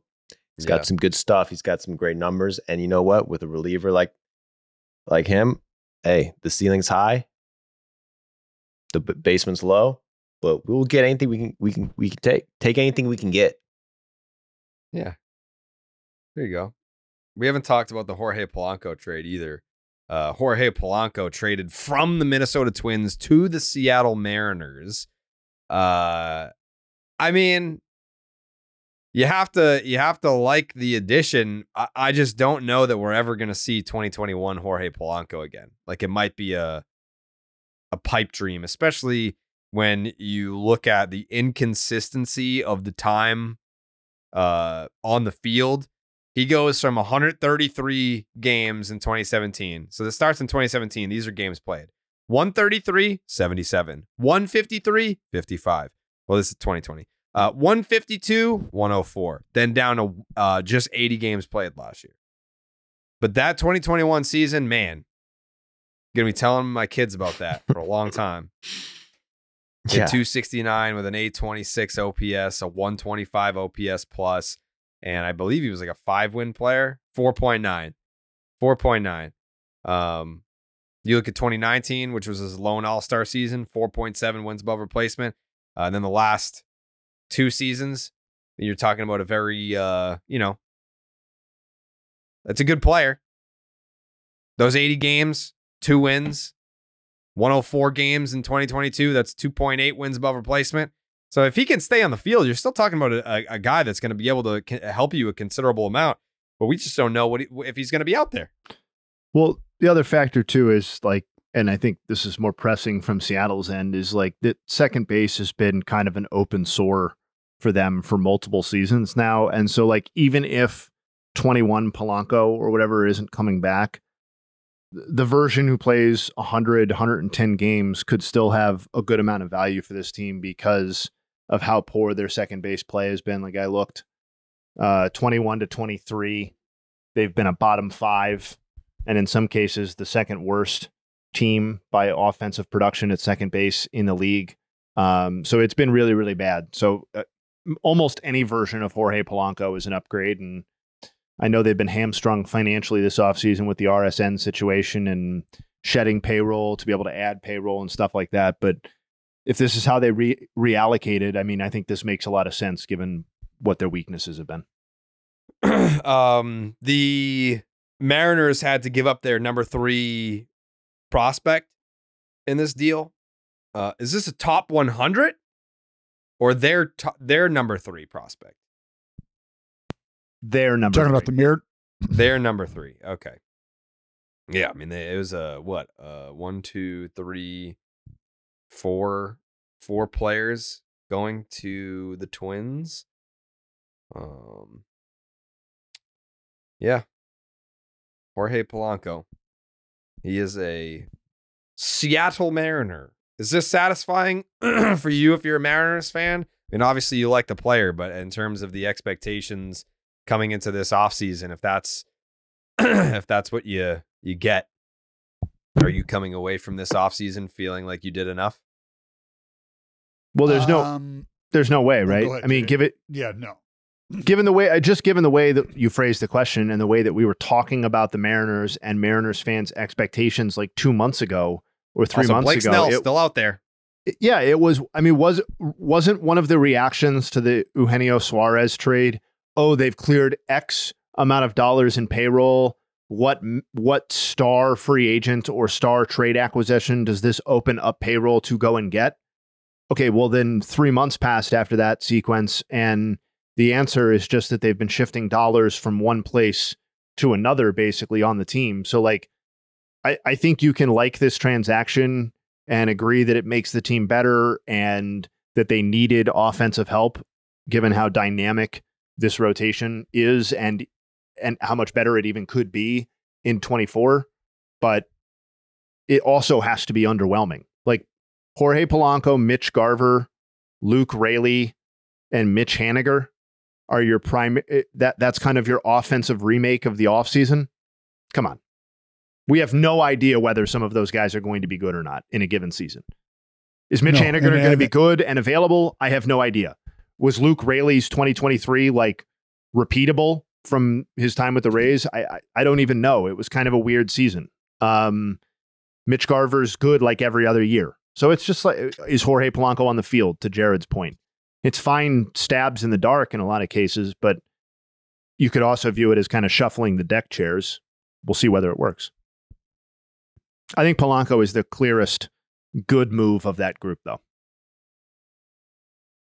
The good news is their rotation's still pretty fire. And if they get Snell, which I doubt, awesome. I don't think they're going to get Snell just because they're, I just don't think they will.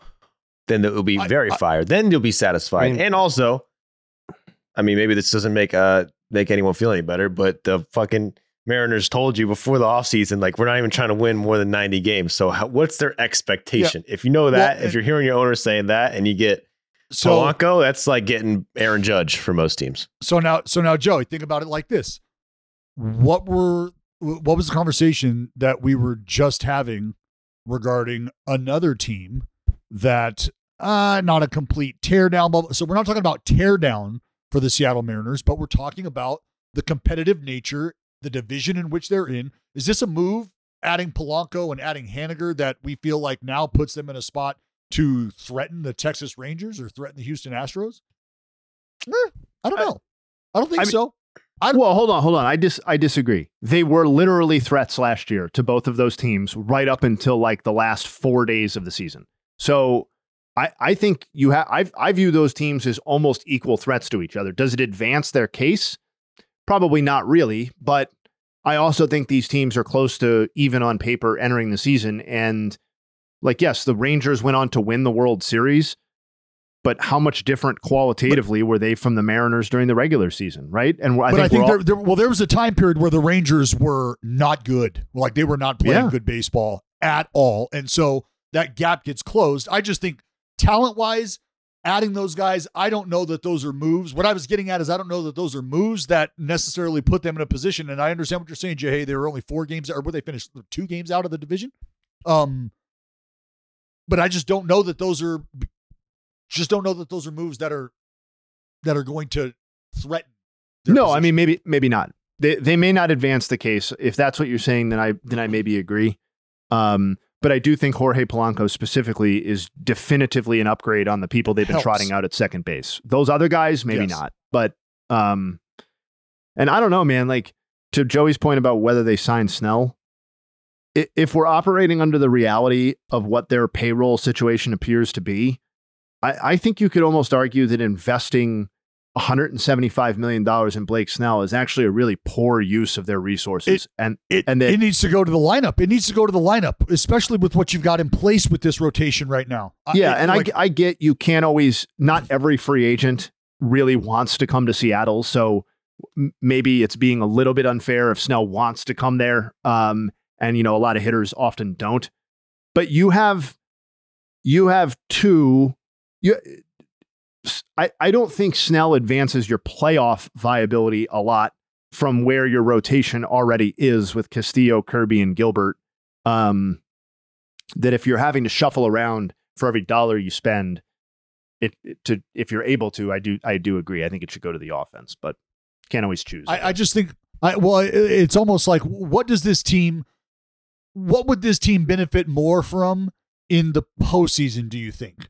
Adding a Blake Snell, or is it adding one more guy in this lineup that would make them a bigger threat to make a deeper run? Blake Snell, I think adding Blake Snell to that rotation could conceivably give this lineup as it sits today right now a better chance in a 5-game series, in a 7-game series. Now, that doesn't mean that adding Blake Snell to this rotation over the course of 162 makes that big of a difference. And you could argue that having somebody that you're penciling in for 140 games, maybe 150 games, that'd be really nice, probably a little aggressive, but on the offensive side would be more beneficial to this group during the season. I think I have to respectfully disagree with, I think, maybe everyone, if you're all saying Blake Snell on the postseason thing, because to me, like, I think we're going to get to a point at some time this season where we talk about George Kirby and maybe even Logan Gilbert as similarly quality pitchers to Blake Snell in terms of postseason viability. And I think Luis Castillo is functionally already there.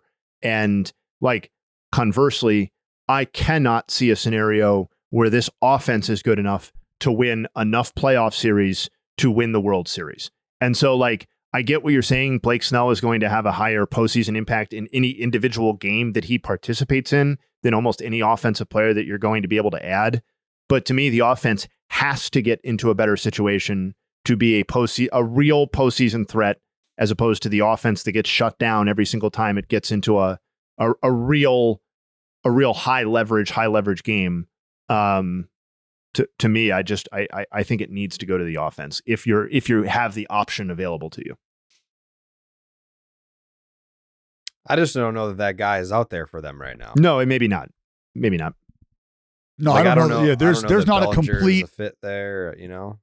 Well, but is Bellinger, like, does he completely change the complexion of that lineup for you? Like, you slot him in there, and now do you think, like, wow, this feels like an 11-man lineup now? Just but certain guys have moved down, and you know, like. But he's probably, and that's all part of the mystery around Bellinger right now. Is if we knew that we could bank on MVP Belly or something of that ilk, completely different conversation. Yeah, I mean, like, all due respect to Cody Bellinger, yes, he makes the Mariners better, but does he move the needle? Does he impact them more positively than adding Blake Snell would? I don't think so.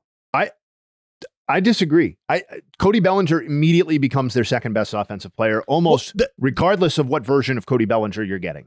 So that's why I threw that. That's why I threw that.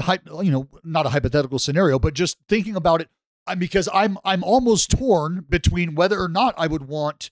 If you give me an option, do I want Cody Bellinger for the full 162, or fast forward and put me in the postseason? Do I want Blake Snell and this lineup minus Cody Bellinger? Which, like, what do you think gives you a better chance? Bellinger over 162 to get you to the postseason, or Snell already in the postseason? And let's say you got to go through the gauntlet and it's a wild card to the division, to the CS, and you know what I mean? Yo, let's be fucking real. The Mariners cannot bank on getting to the postseason. They need to get there. They never, ever get there, right? So, like, I think they're equally helpful or close to during the regular season.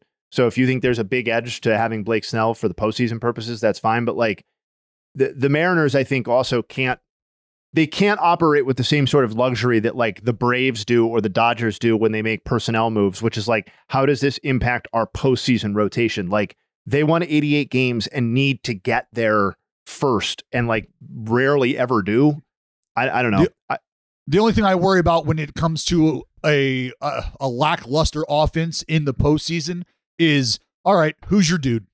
Who's your guy? Because guess what? That guy doesn't beat us. So if it's Bellinger that got us there over 162, and it's Belly that's got us knocking on the door of the wild card, and it's Belly that's got us there, guess who? Me, the opposing manager, does not let us get beaten by Julio, and it's obviously Belly, if that's going to be the dude who's been getting us to this point. So on the flip side of that coin, it's you got to beat Logan Gilbert, and then you got to beat George Kirby, and then you got to beat Luis Castillo, and then you got to beat Blake Snell. You got to beat all four of those motherfuckers on top of the guys coming out of the bullpen. So what is the likelihood that all three of those guys in a row shit the bed before you get to one of those fourth ones, however you want to pan them out, versus me being able to pitch around Julio and Belly for 3 games?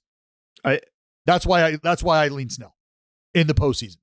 I just think if you're going to talk about a postseason series, I think getting to a fourth starting pitcher who can shut you down borders on redundant at that point, particularly if you have an offense that can't score any that's what I'm here runs. for. I'm here for redundancy on the mound in the postseason. But if you're never crossing any runs across, I know this is a hypothetical situation, so it's like, why get fired up about it? But it's like because I want you to get fired up about it. I can't see any scenario where a team with this offense is advancing regardless of what the pitching staff looks like. When is the last time that an offense that sucked this badly ball game, won the World Series? I don't think they're winning 2-1 ball games over the course of 4 straight series. I don't. Well, I mean, that's the beauty of baseball, though, is we know that the best opportunity to create that scenario is to have guys on the mound that can shut down a daunting offense. To me, the teams in the World Series are evidence against that exact point, and that having offenses that are viable is an equal part of getting to the World Series or winning the World Series. None of us were confident in the Rangers starting pitching entering the postseason last year, and they managed to string together a lot of bullshit to get to the World Series and win it, and that included dominant performances in the end by some of those guys. But like, same thing about the D-backs. We were they like were middle of the pack. Yeah, we were like half joking around. Let me ask you guys, and this has nothing to do with the conversation it has everything to do with the conversation we're having right now, but nothing to do with like the teams and the specificity of it. Given the opportunity to manage in the World Series, you are given the best offense in baseball to go against the best pitching staff in baseball, but you get to choose which one you have. What would you rather go into the 7-game series with? Best pitching staff in baseball. Look at the fucking Yankees. As far as the starters Look at all the years and that the the Yankees relievers made go, it to the ALCS and they couldn't get past Houston or whoever. Or would you rather have the best offense? The best pitching staff. Also, what if I asked hold you? Hold on. I'm genuinely curious just to know. There's obviously no right or wrong answer. This is it's just a little exercise. Are you talking starting pitching or all pitching? All encompassing. You get to go into this series with, I don't know. How do you want to frame it? A top 3 starting rotation and bullpen. And then you get to go into the series with a top 3 offense as far as run production goes, slugging, on base. Maybe getting that specific kind of enhances it a little. I don't know, but what would you rather go into a 7-game series with? Jay Hay is mulling over the historical numbers here, which is unfair because I wanted his raw reaction. Like, fuck what the numbers tell you, motherfucker. Well, what do you want to run out there? My raw reaction is that I don't feel very strongly in either direction. But I think like what everybody is going to say is the pitching. And to me, okay, well, why? Because the cliche is that pitching wins championships, or that pitching is what succeeds in the postseason. And to me, that's more cliche than it is true. Like, obviously, the teams that go on to win pitch well to get there most of the time, but that's also like a self-fulfilling prophecy, because any team that goes on to win the World Series almost is going to need good pitching to get there. What they're also going to need is the ability to score runs. And I think if you look at the World Series winners, or even just the 2 participants in the World Series over the last half decade, you do see great pitching staffs. What you also see is a lot of the best offenses to have played in those given seasons. And I don't know that I have a clear answer. Maybe pitching, because you're also giving me the relievers, but I think it's more like a coin flip for which one would be more successful in a given series. Also, would you be surprised to know that the Mariners scored more runs than the D-backs last year? No. Because the D-backs were never the freaking, powerhouse sluggers. They're bunting for sacrifice bunting in the playoffs and stuff. Yeah, but they got to the World Series, and the Mariners scored more runs than them last year. Because they had good pitching. Yeah, just I guess what I'm getting at, like the offensive thing, put it like this. Jay, 1972, Gene Tennis at the plate, whammy, 2 homers, same game. Gene Tennis hit 5 homers all year long. Gene Tennis was not the guy that you thought was going to be bludgeoning you with the bat, but he came up in the right spot and did exactly what needed to be done. And it just, that kind of stuff can happen, but more likely it feels like the pitching is going to outweigh the offensive threats. Corey Seager was the World Series MVP last season. To me, he was arguably the differential between the Rangers and the D-backs, and we said almost as much while it was happening that one of these teams has Corey fucking Seager, and to that point also Adolis Garcia, and the other team doesn't.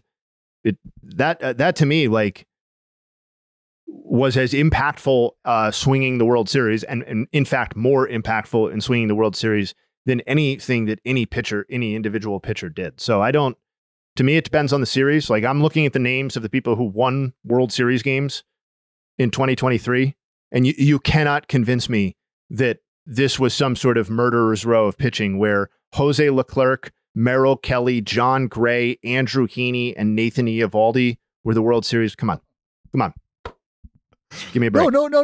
No. But that's why. So did you officially answer what you're choosing? Are you choosing I'll the say offense? offense just to be that guy. Whoa. I'll say offense. I don't.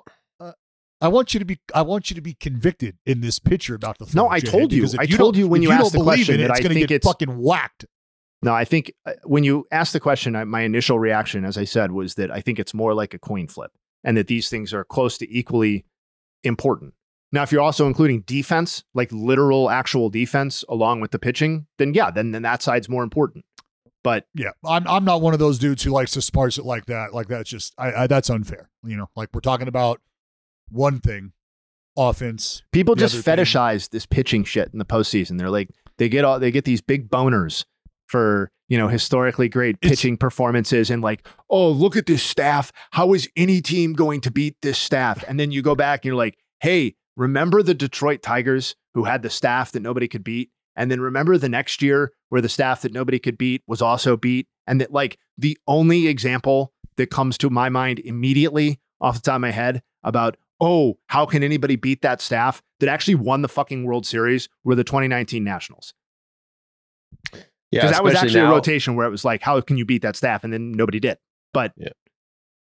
And when pitchers only go in 5 innings, when you're just looking at starters, and because you watch like, oh, the World Series matchup. Now we got Spencer Strider's pitching against God fucking Rainer Suarez. You're like, we're gonna win. It's gonna be fucking so easy. Then it's we were all talking about this last postseason where it's like it used to be like every other pitching matchup was like, oh, fuck, that's appointment television. I cannot wait. That could be legendary. And then now it's like you get like one a series, maybe, where it's like, oh, the aces are both aligned and like they're both in a position to maybe go 7 innings. That could be cool. Like we were just complaining about this shit. How many innings is Blake Snell really giving you in a postseason start? Oh, whoa. I think we know the answer. I think we know the answer to that. Whoa. It's probably like 4 or 5. It ain't because Blake Snell's making the fucking decisions, pal. All right, it ain't because Blake Snell's making the decisions. Still factors in. His manager's not going to let him air out for 7 or 8 innings. Then I think my diminishing returns point. You ever heard of returns 1956? You ever heard of 4. Don fucking Larson? Yeah, that's what can happen. That's what can happen. Not anymore. Someone can go out there and blank the Brooklyn fucking They're Brooklyn Dodgers. Didn't Don Drysdale have to retire because of persistent shoulder issues too? Yeah. Duke Snyder, nothing. Jackie, nothing. Pee Wee, nothing.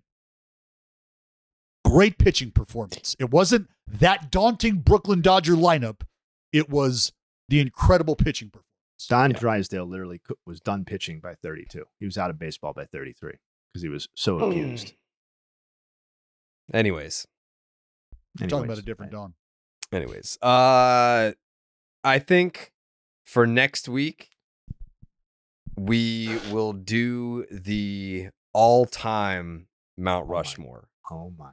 Which should spawn some great conversation. I was talking to my dad about this. He brought up 2 names, and I was like, I don't think that they make the cut. He's like, that one's going to be easy. You've got, he mentioned Ted Williams. I was like, I don't think Ted Williams makes it.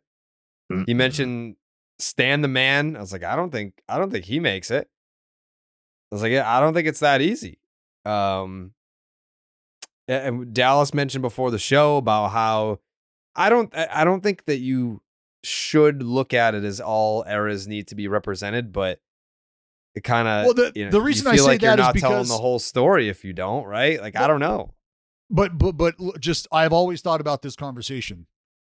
If you were to not think about that and you were to not apply that filter and you were to just blankly stare at the numerical statistic, just staring at the numbers, you don't get to a lot of the people that you want to put on there because the numbers from guys so far back dwarf things that are happening in today's current climate. And so you would be you'd be so far off base in terms of representation of what this game is, because every name on that list, aside from Babe Ruth, is going to be who? Yeah, and he doesn't even make the list for me. I think if you were to ask baseball fans, Shocker. just go around the nation and ask them what is your all-time baseball Mount Rushmore, I bet you there's a decent percentage of those submissions that forget to even put a pitcher on there. Maybe a pitcher doesn't. Maybe a pitcher doesn't belong on it. Maybe it's doubtful. I mean, it's hard to not put one, but like, well, it's hard to not put the guy whose fucking name the award for the best pitcher ever. It is very easy to leave that guy off. Right? He's not even a consideration for me. But to my point about numbers, he has the most losses of all time too. Fantastic. That's great. That's Cy a much Young more sucks. Dallas. Your Cy Young point is sucks. your point is much more relevant to pitching though too, because if you look at the offense, like I think if you look at like the advanced numbers for offense, it's actually going to be most of the people that we're going to consider. I think it's where you get like the guys who are to our point, we're starting like 400 innings a season. That shit like that is Cy Young, Walter Johnson. Yeah, like 519. Like it's just these are things that are not happening. No, but like the top. So how would you have a pitcher like that? How would you have a pitcher like that? Well, come on, we know how to contextualize. Come on. And then baseball is dead, bro. That's what era representation is for, is to contextualize. Oh yeah. I'm just not going to shoehorn in an era if that player doesn't deserve to be there on his own merits. But I'm also not just going to go back and look at who has the most wins in baseball history or something. Like Cy Young's not even sniffing a Mount Rushmore, and I don't think any baseball historian would put Cy Young on that list. No, and then like you look at the most strikeouts of all time. Like I don't think that Nolan Ryan should be the representative for all pitchers either.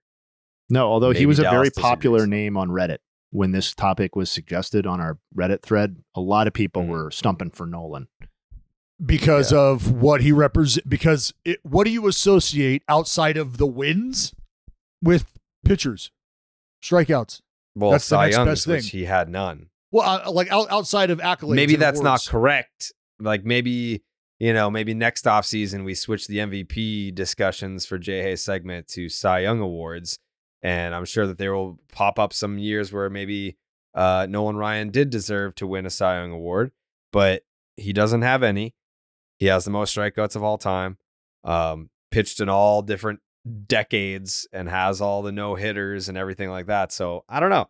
I mean, that is an interesting question in and of itself. Even if we do the all-time Mount Rushmore and there's someone or multiple participants who leave a single pitcher off entirely, I think it's a very interesting conversation to have of if you were to pick a pitcher, who is the lone representative. I almost, does this get too convoluted, or is it possible to do, like, I almost think we should do a pitcher Rushmore. Pitcher Mount Rushmore? Yeah. Pitcher Rushmore and a hitter Rushmore. Like, because like if you're splitting it up, because it's almost like, all right, if we're gonna name the best players in the NFL, anybody dropping a punter's name? Anybody throwing a Shane Leckler out there? Anybody throwing a Sebastian Janikowski out there? Like I guess those positions have to be represented.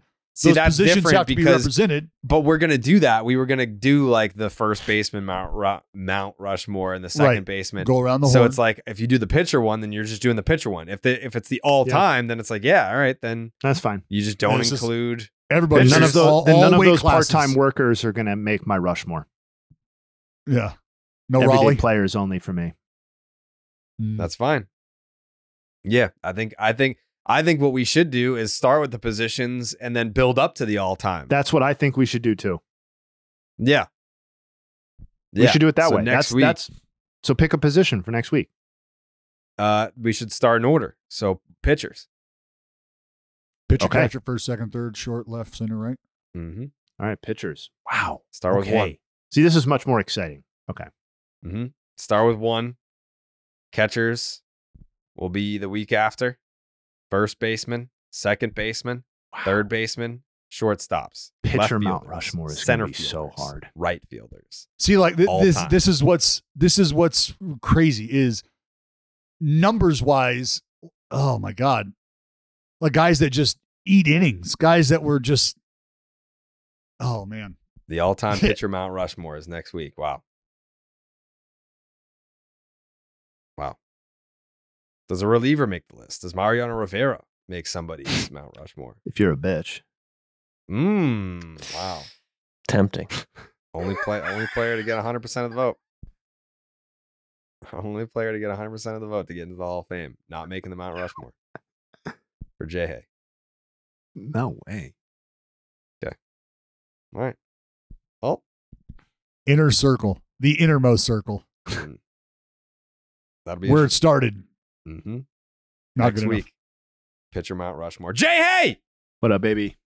What are we doing? What year is it? What year is it right now? God, it feels like 2009 all over again. Damn. Wow. 2009 MVP race. God. Who could forget it? Thinking it of was how one little the most I knew back highly then. contested. All right, we're wrapping up the pod, so we won't dilly-dally here. 2009 AL MVP, that was Joe Mauer, recent Hall of Fame inductee. Very timely. Or electee, Some would say I that guess. this was planned. It wasn't. No, it wasn't.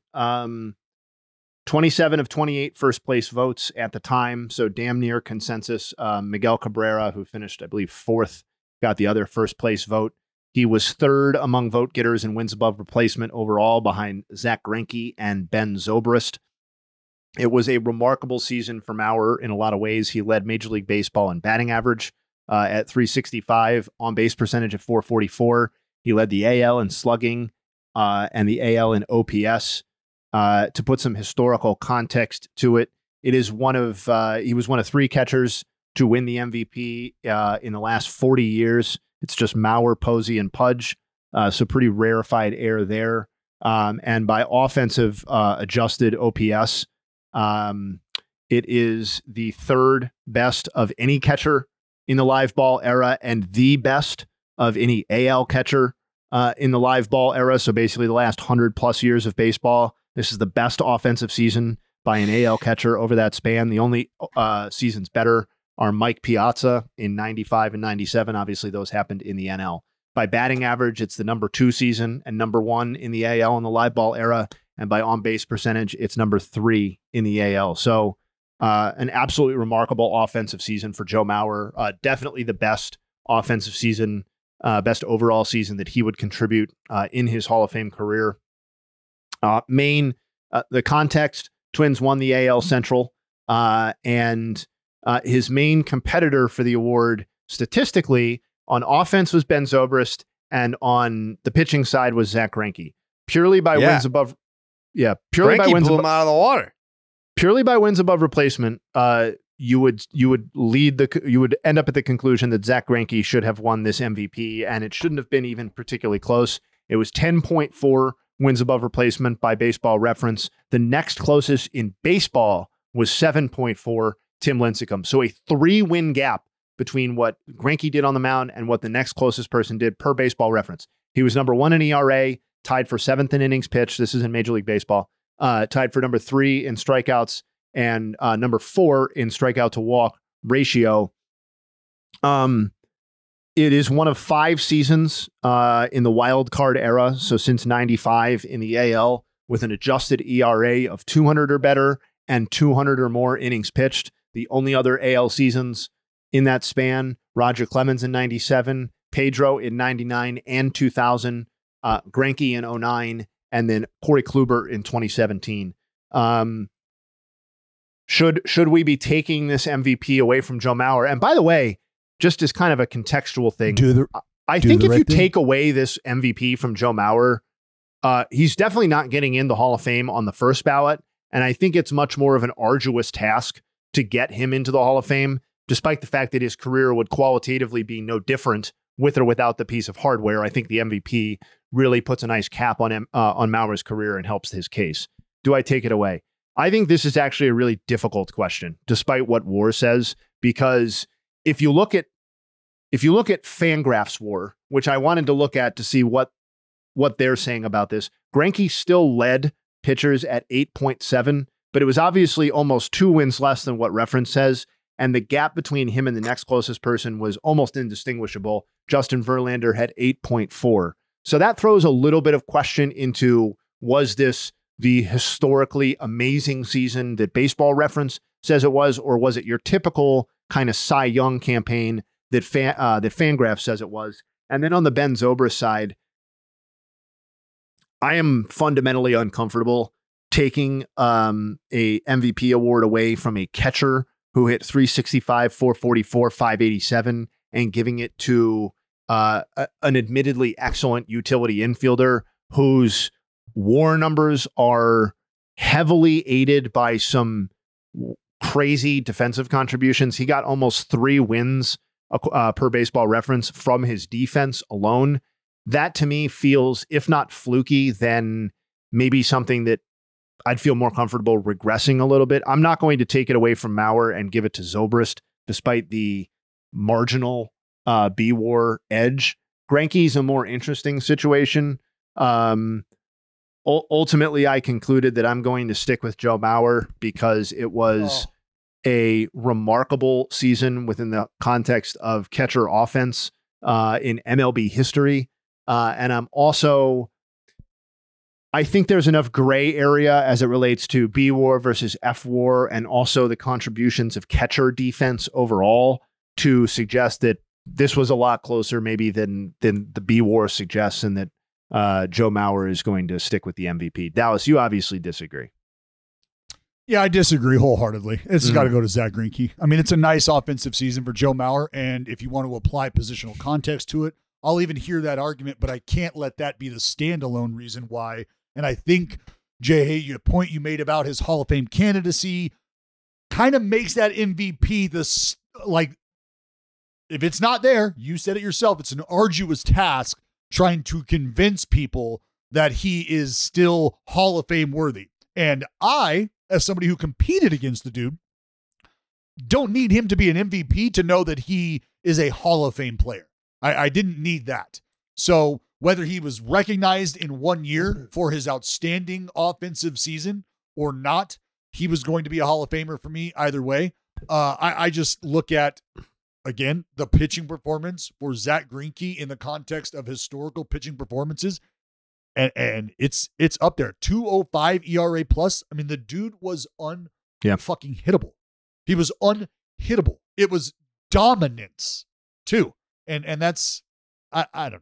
Like 25 go ahead. 25 of 28 first place votes for the Cy Young that year went to Zach Greinke. So it wasn't even close.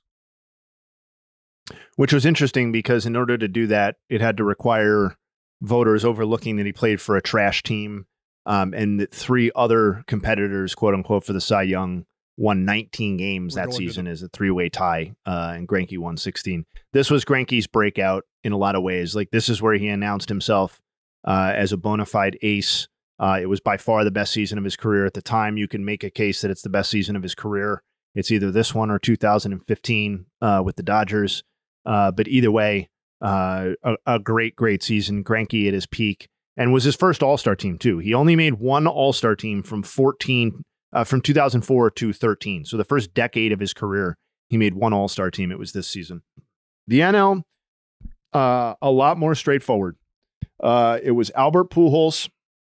He received all 32 first place votes. That was the first unanimous selection in the AL or NL since Barry Bonds in 2002, so a 7-year break there. He led Major League Baseball in homers, runs, slugging percentage, OPS, and total bases. His OPS crept up over 1,100, and his home run total was 47. He led the NL in B-WAR at 9.7 and on-base percentage at 443. Context for his offensive contributions, his 189 OPS plus was 18 points higher than Joe Mauer's in the AL and 23 points higher than the next closest person in the NL, which was Prince Fielder. The Cardinals won the NL Central, so he also had that going for him narrative-wise, as did Joe Mauer. This was Pujols' third MVP, third and final MVP, so he didn't really need any narrative assistance here. He was already established as one of the great players in the game and was currently on a streak.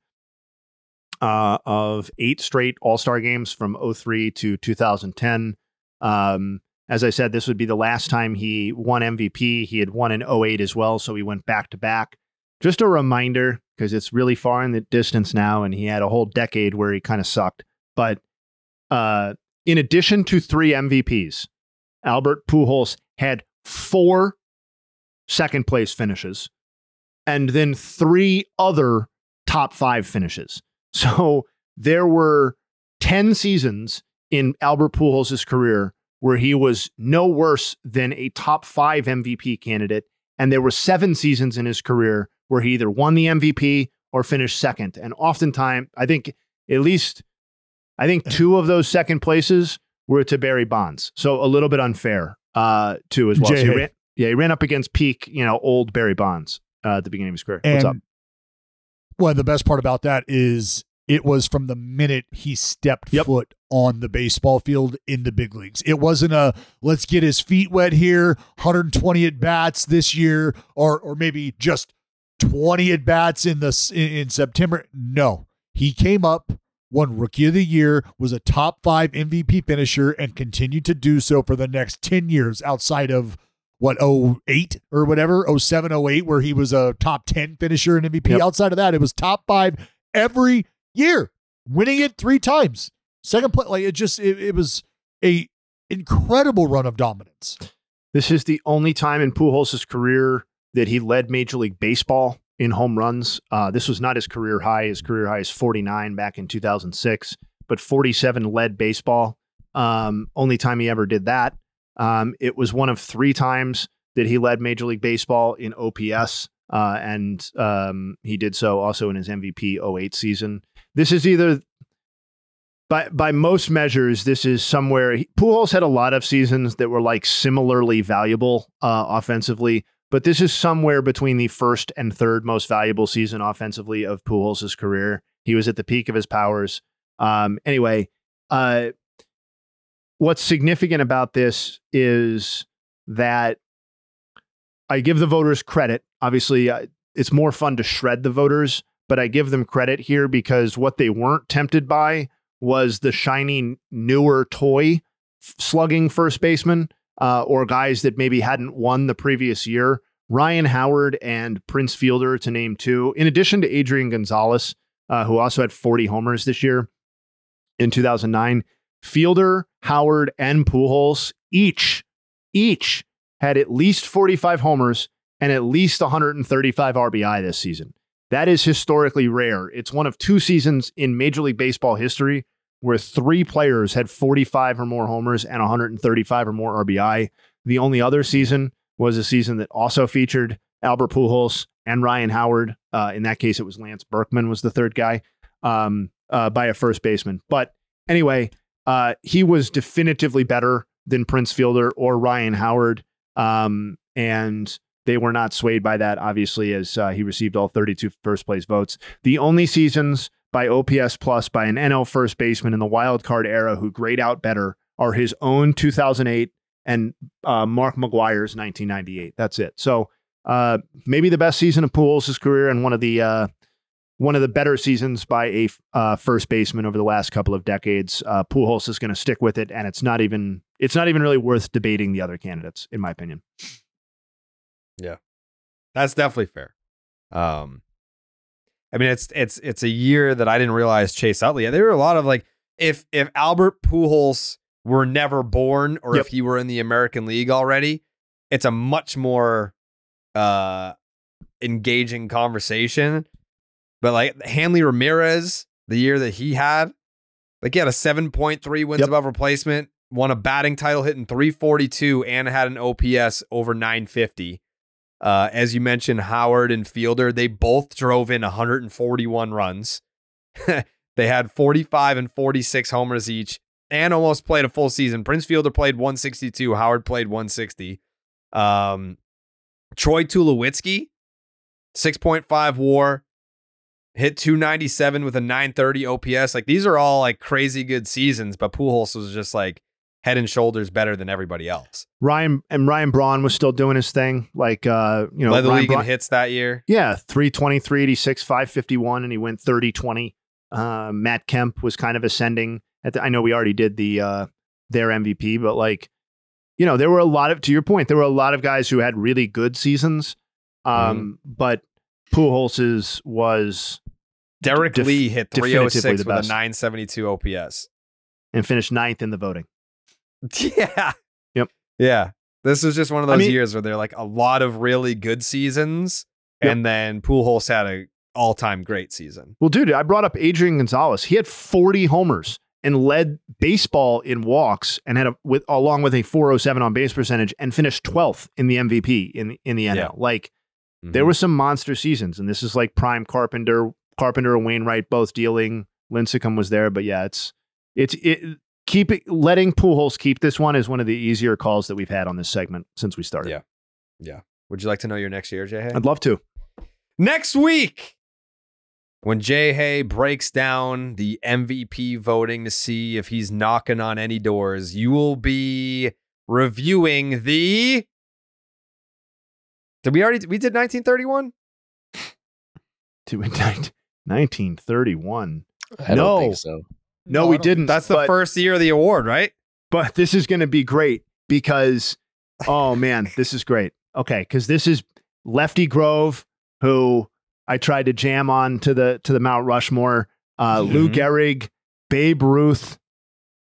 Lou Gehrig had 185 RBI this season. Didn't win the MVP. Jesus Christ.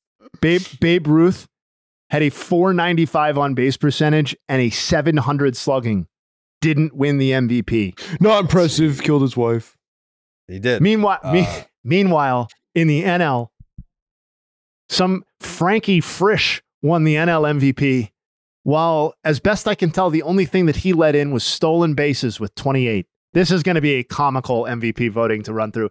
You know what I like to do for these old ones? I like to try and find newspaper articles or like linked things where you can go back and read contemporary articles as to why people voted the way that they did. And I can't wait to find out. I hope it's not just that St. Louis was good.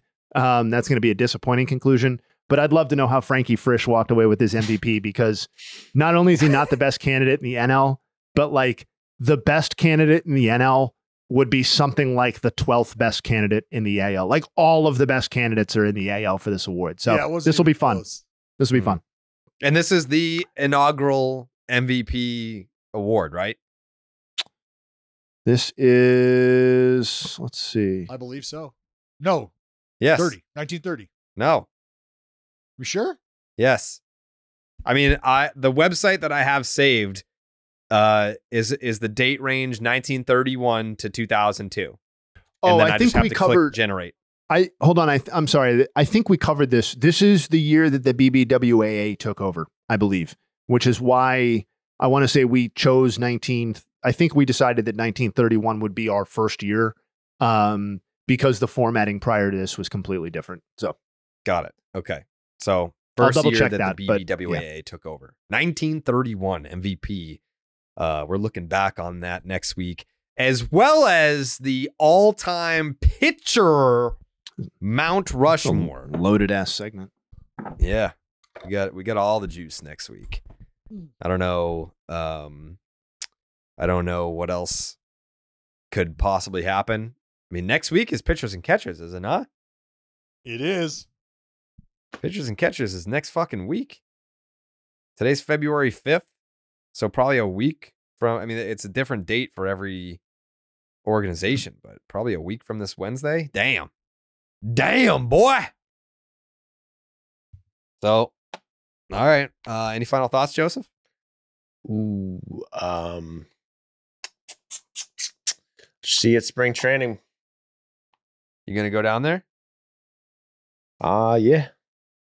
I'm one of those guys. I get down early. You know, I get my work in early. Oh, okay. Because I'm itching to get back on the field. Yeah, I feel you, bro. I feel you. Jay, hey, any final thoughts? No, I think we covered it. Oh, yeah. No, I did have a final thought. Shout out to the A's for the second consecutive podcast, importing a new ace. I mean, we've spent a lot of time on Corbin Burns, but mysteriously, East Coast bias, not as much time on Ross Stripling. So, shout out. That's Moneyball, baby. That's just welcome. Solid welcome trade.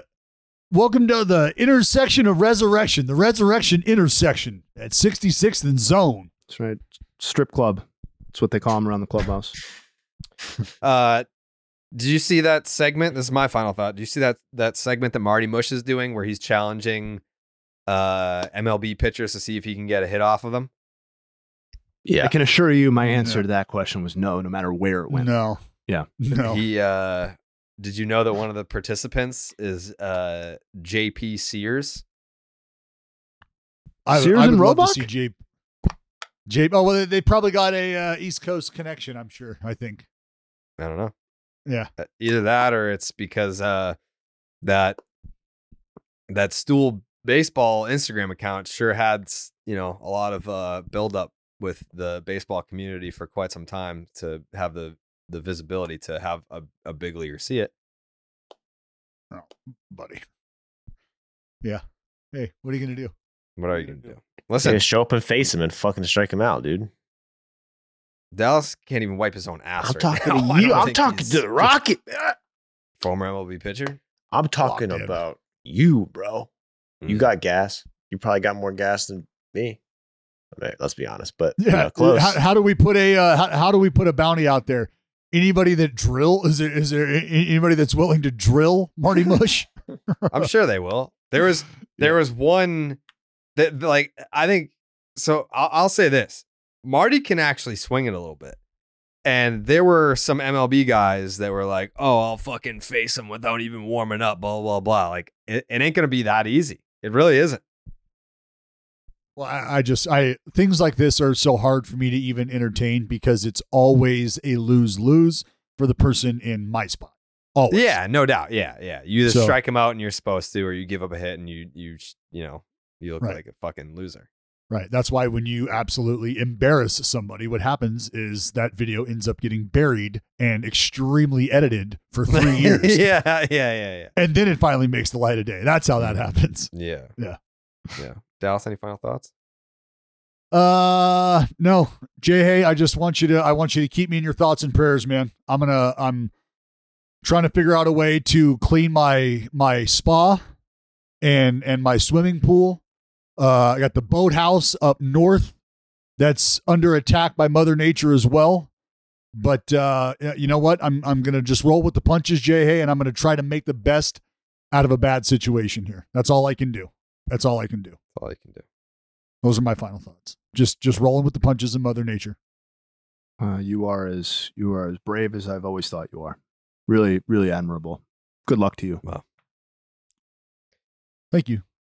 All right. We'll see you next week. Wow.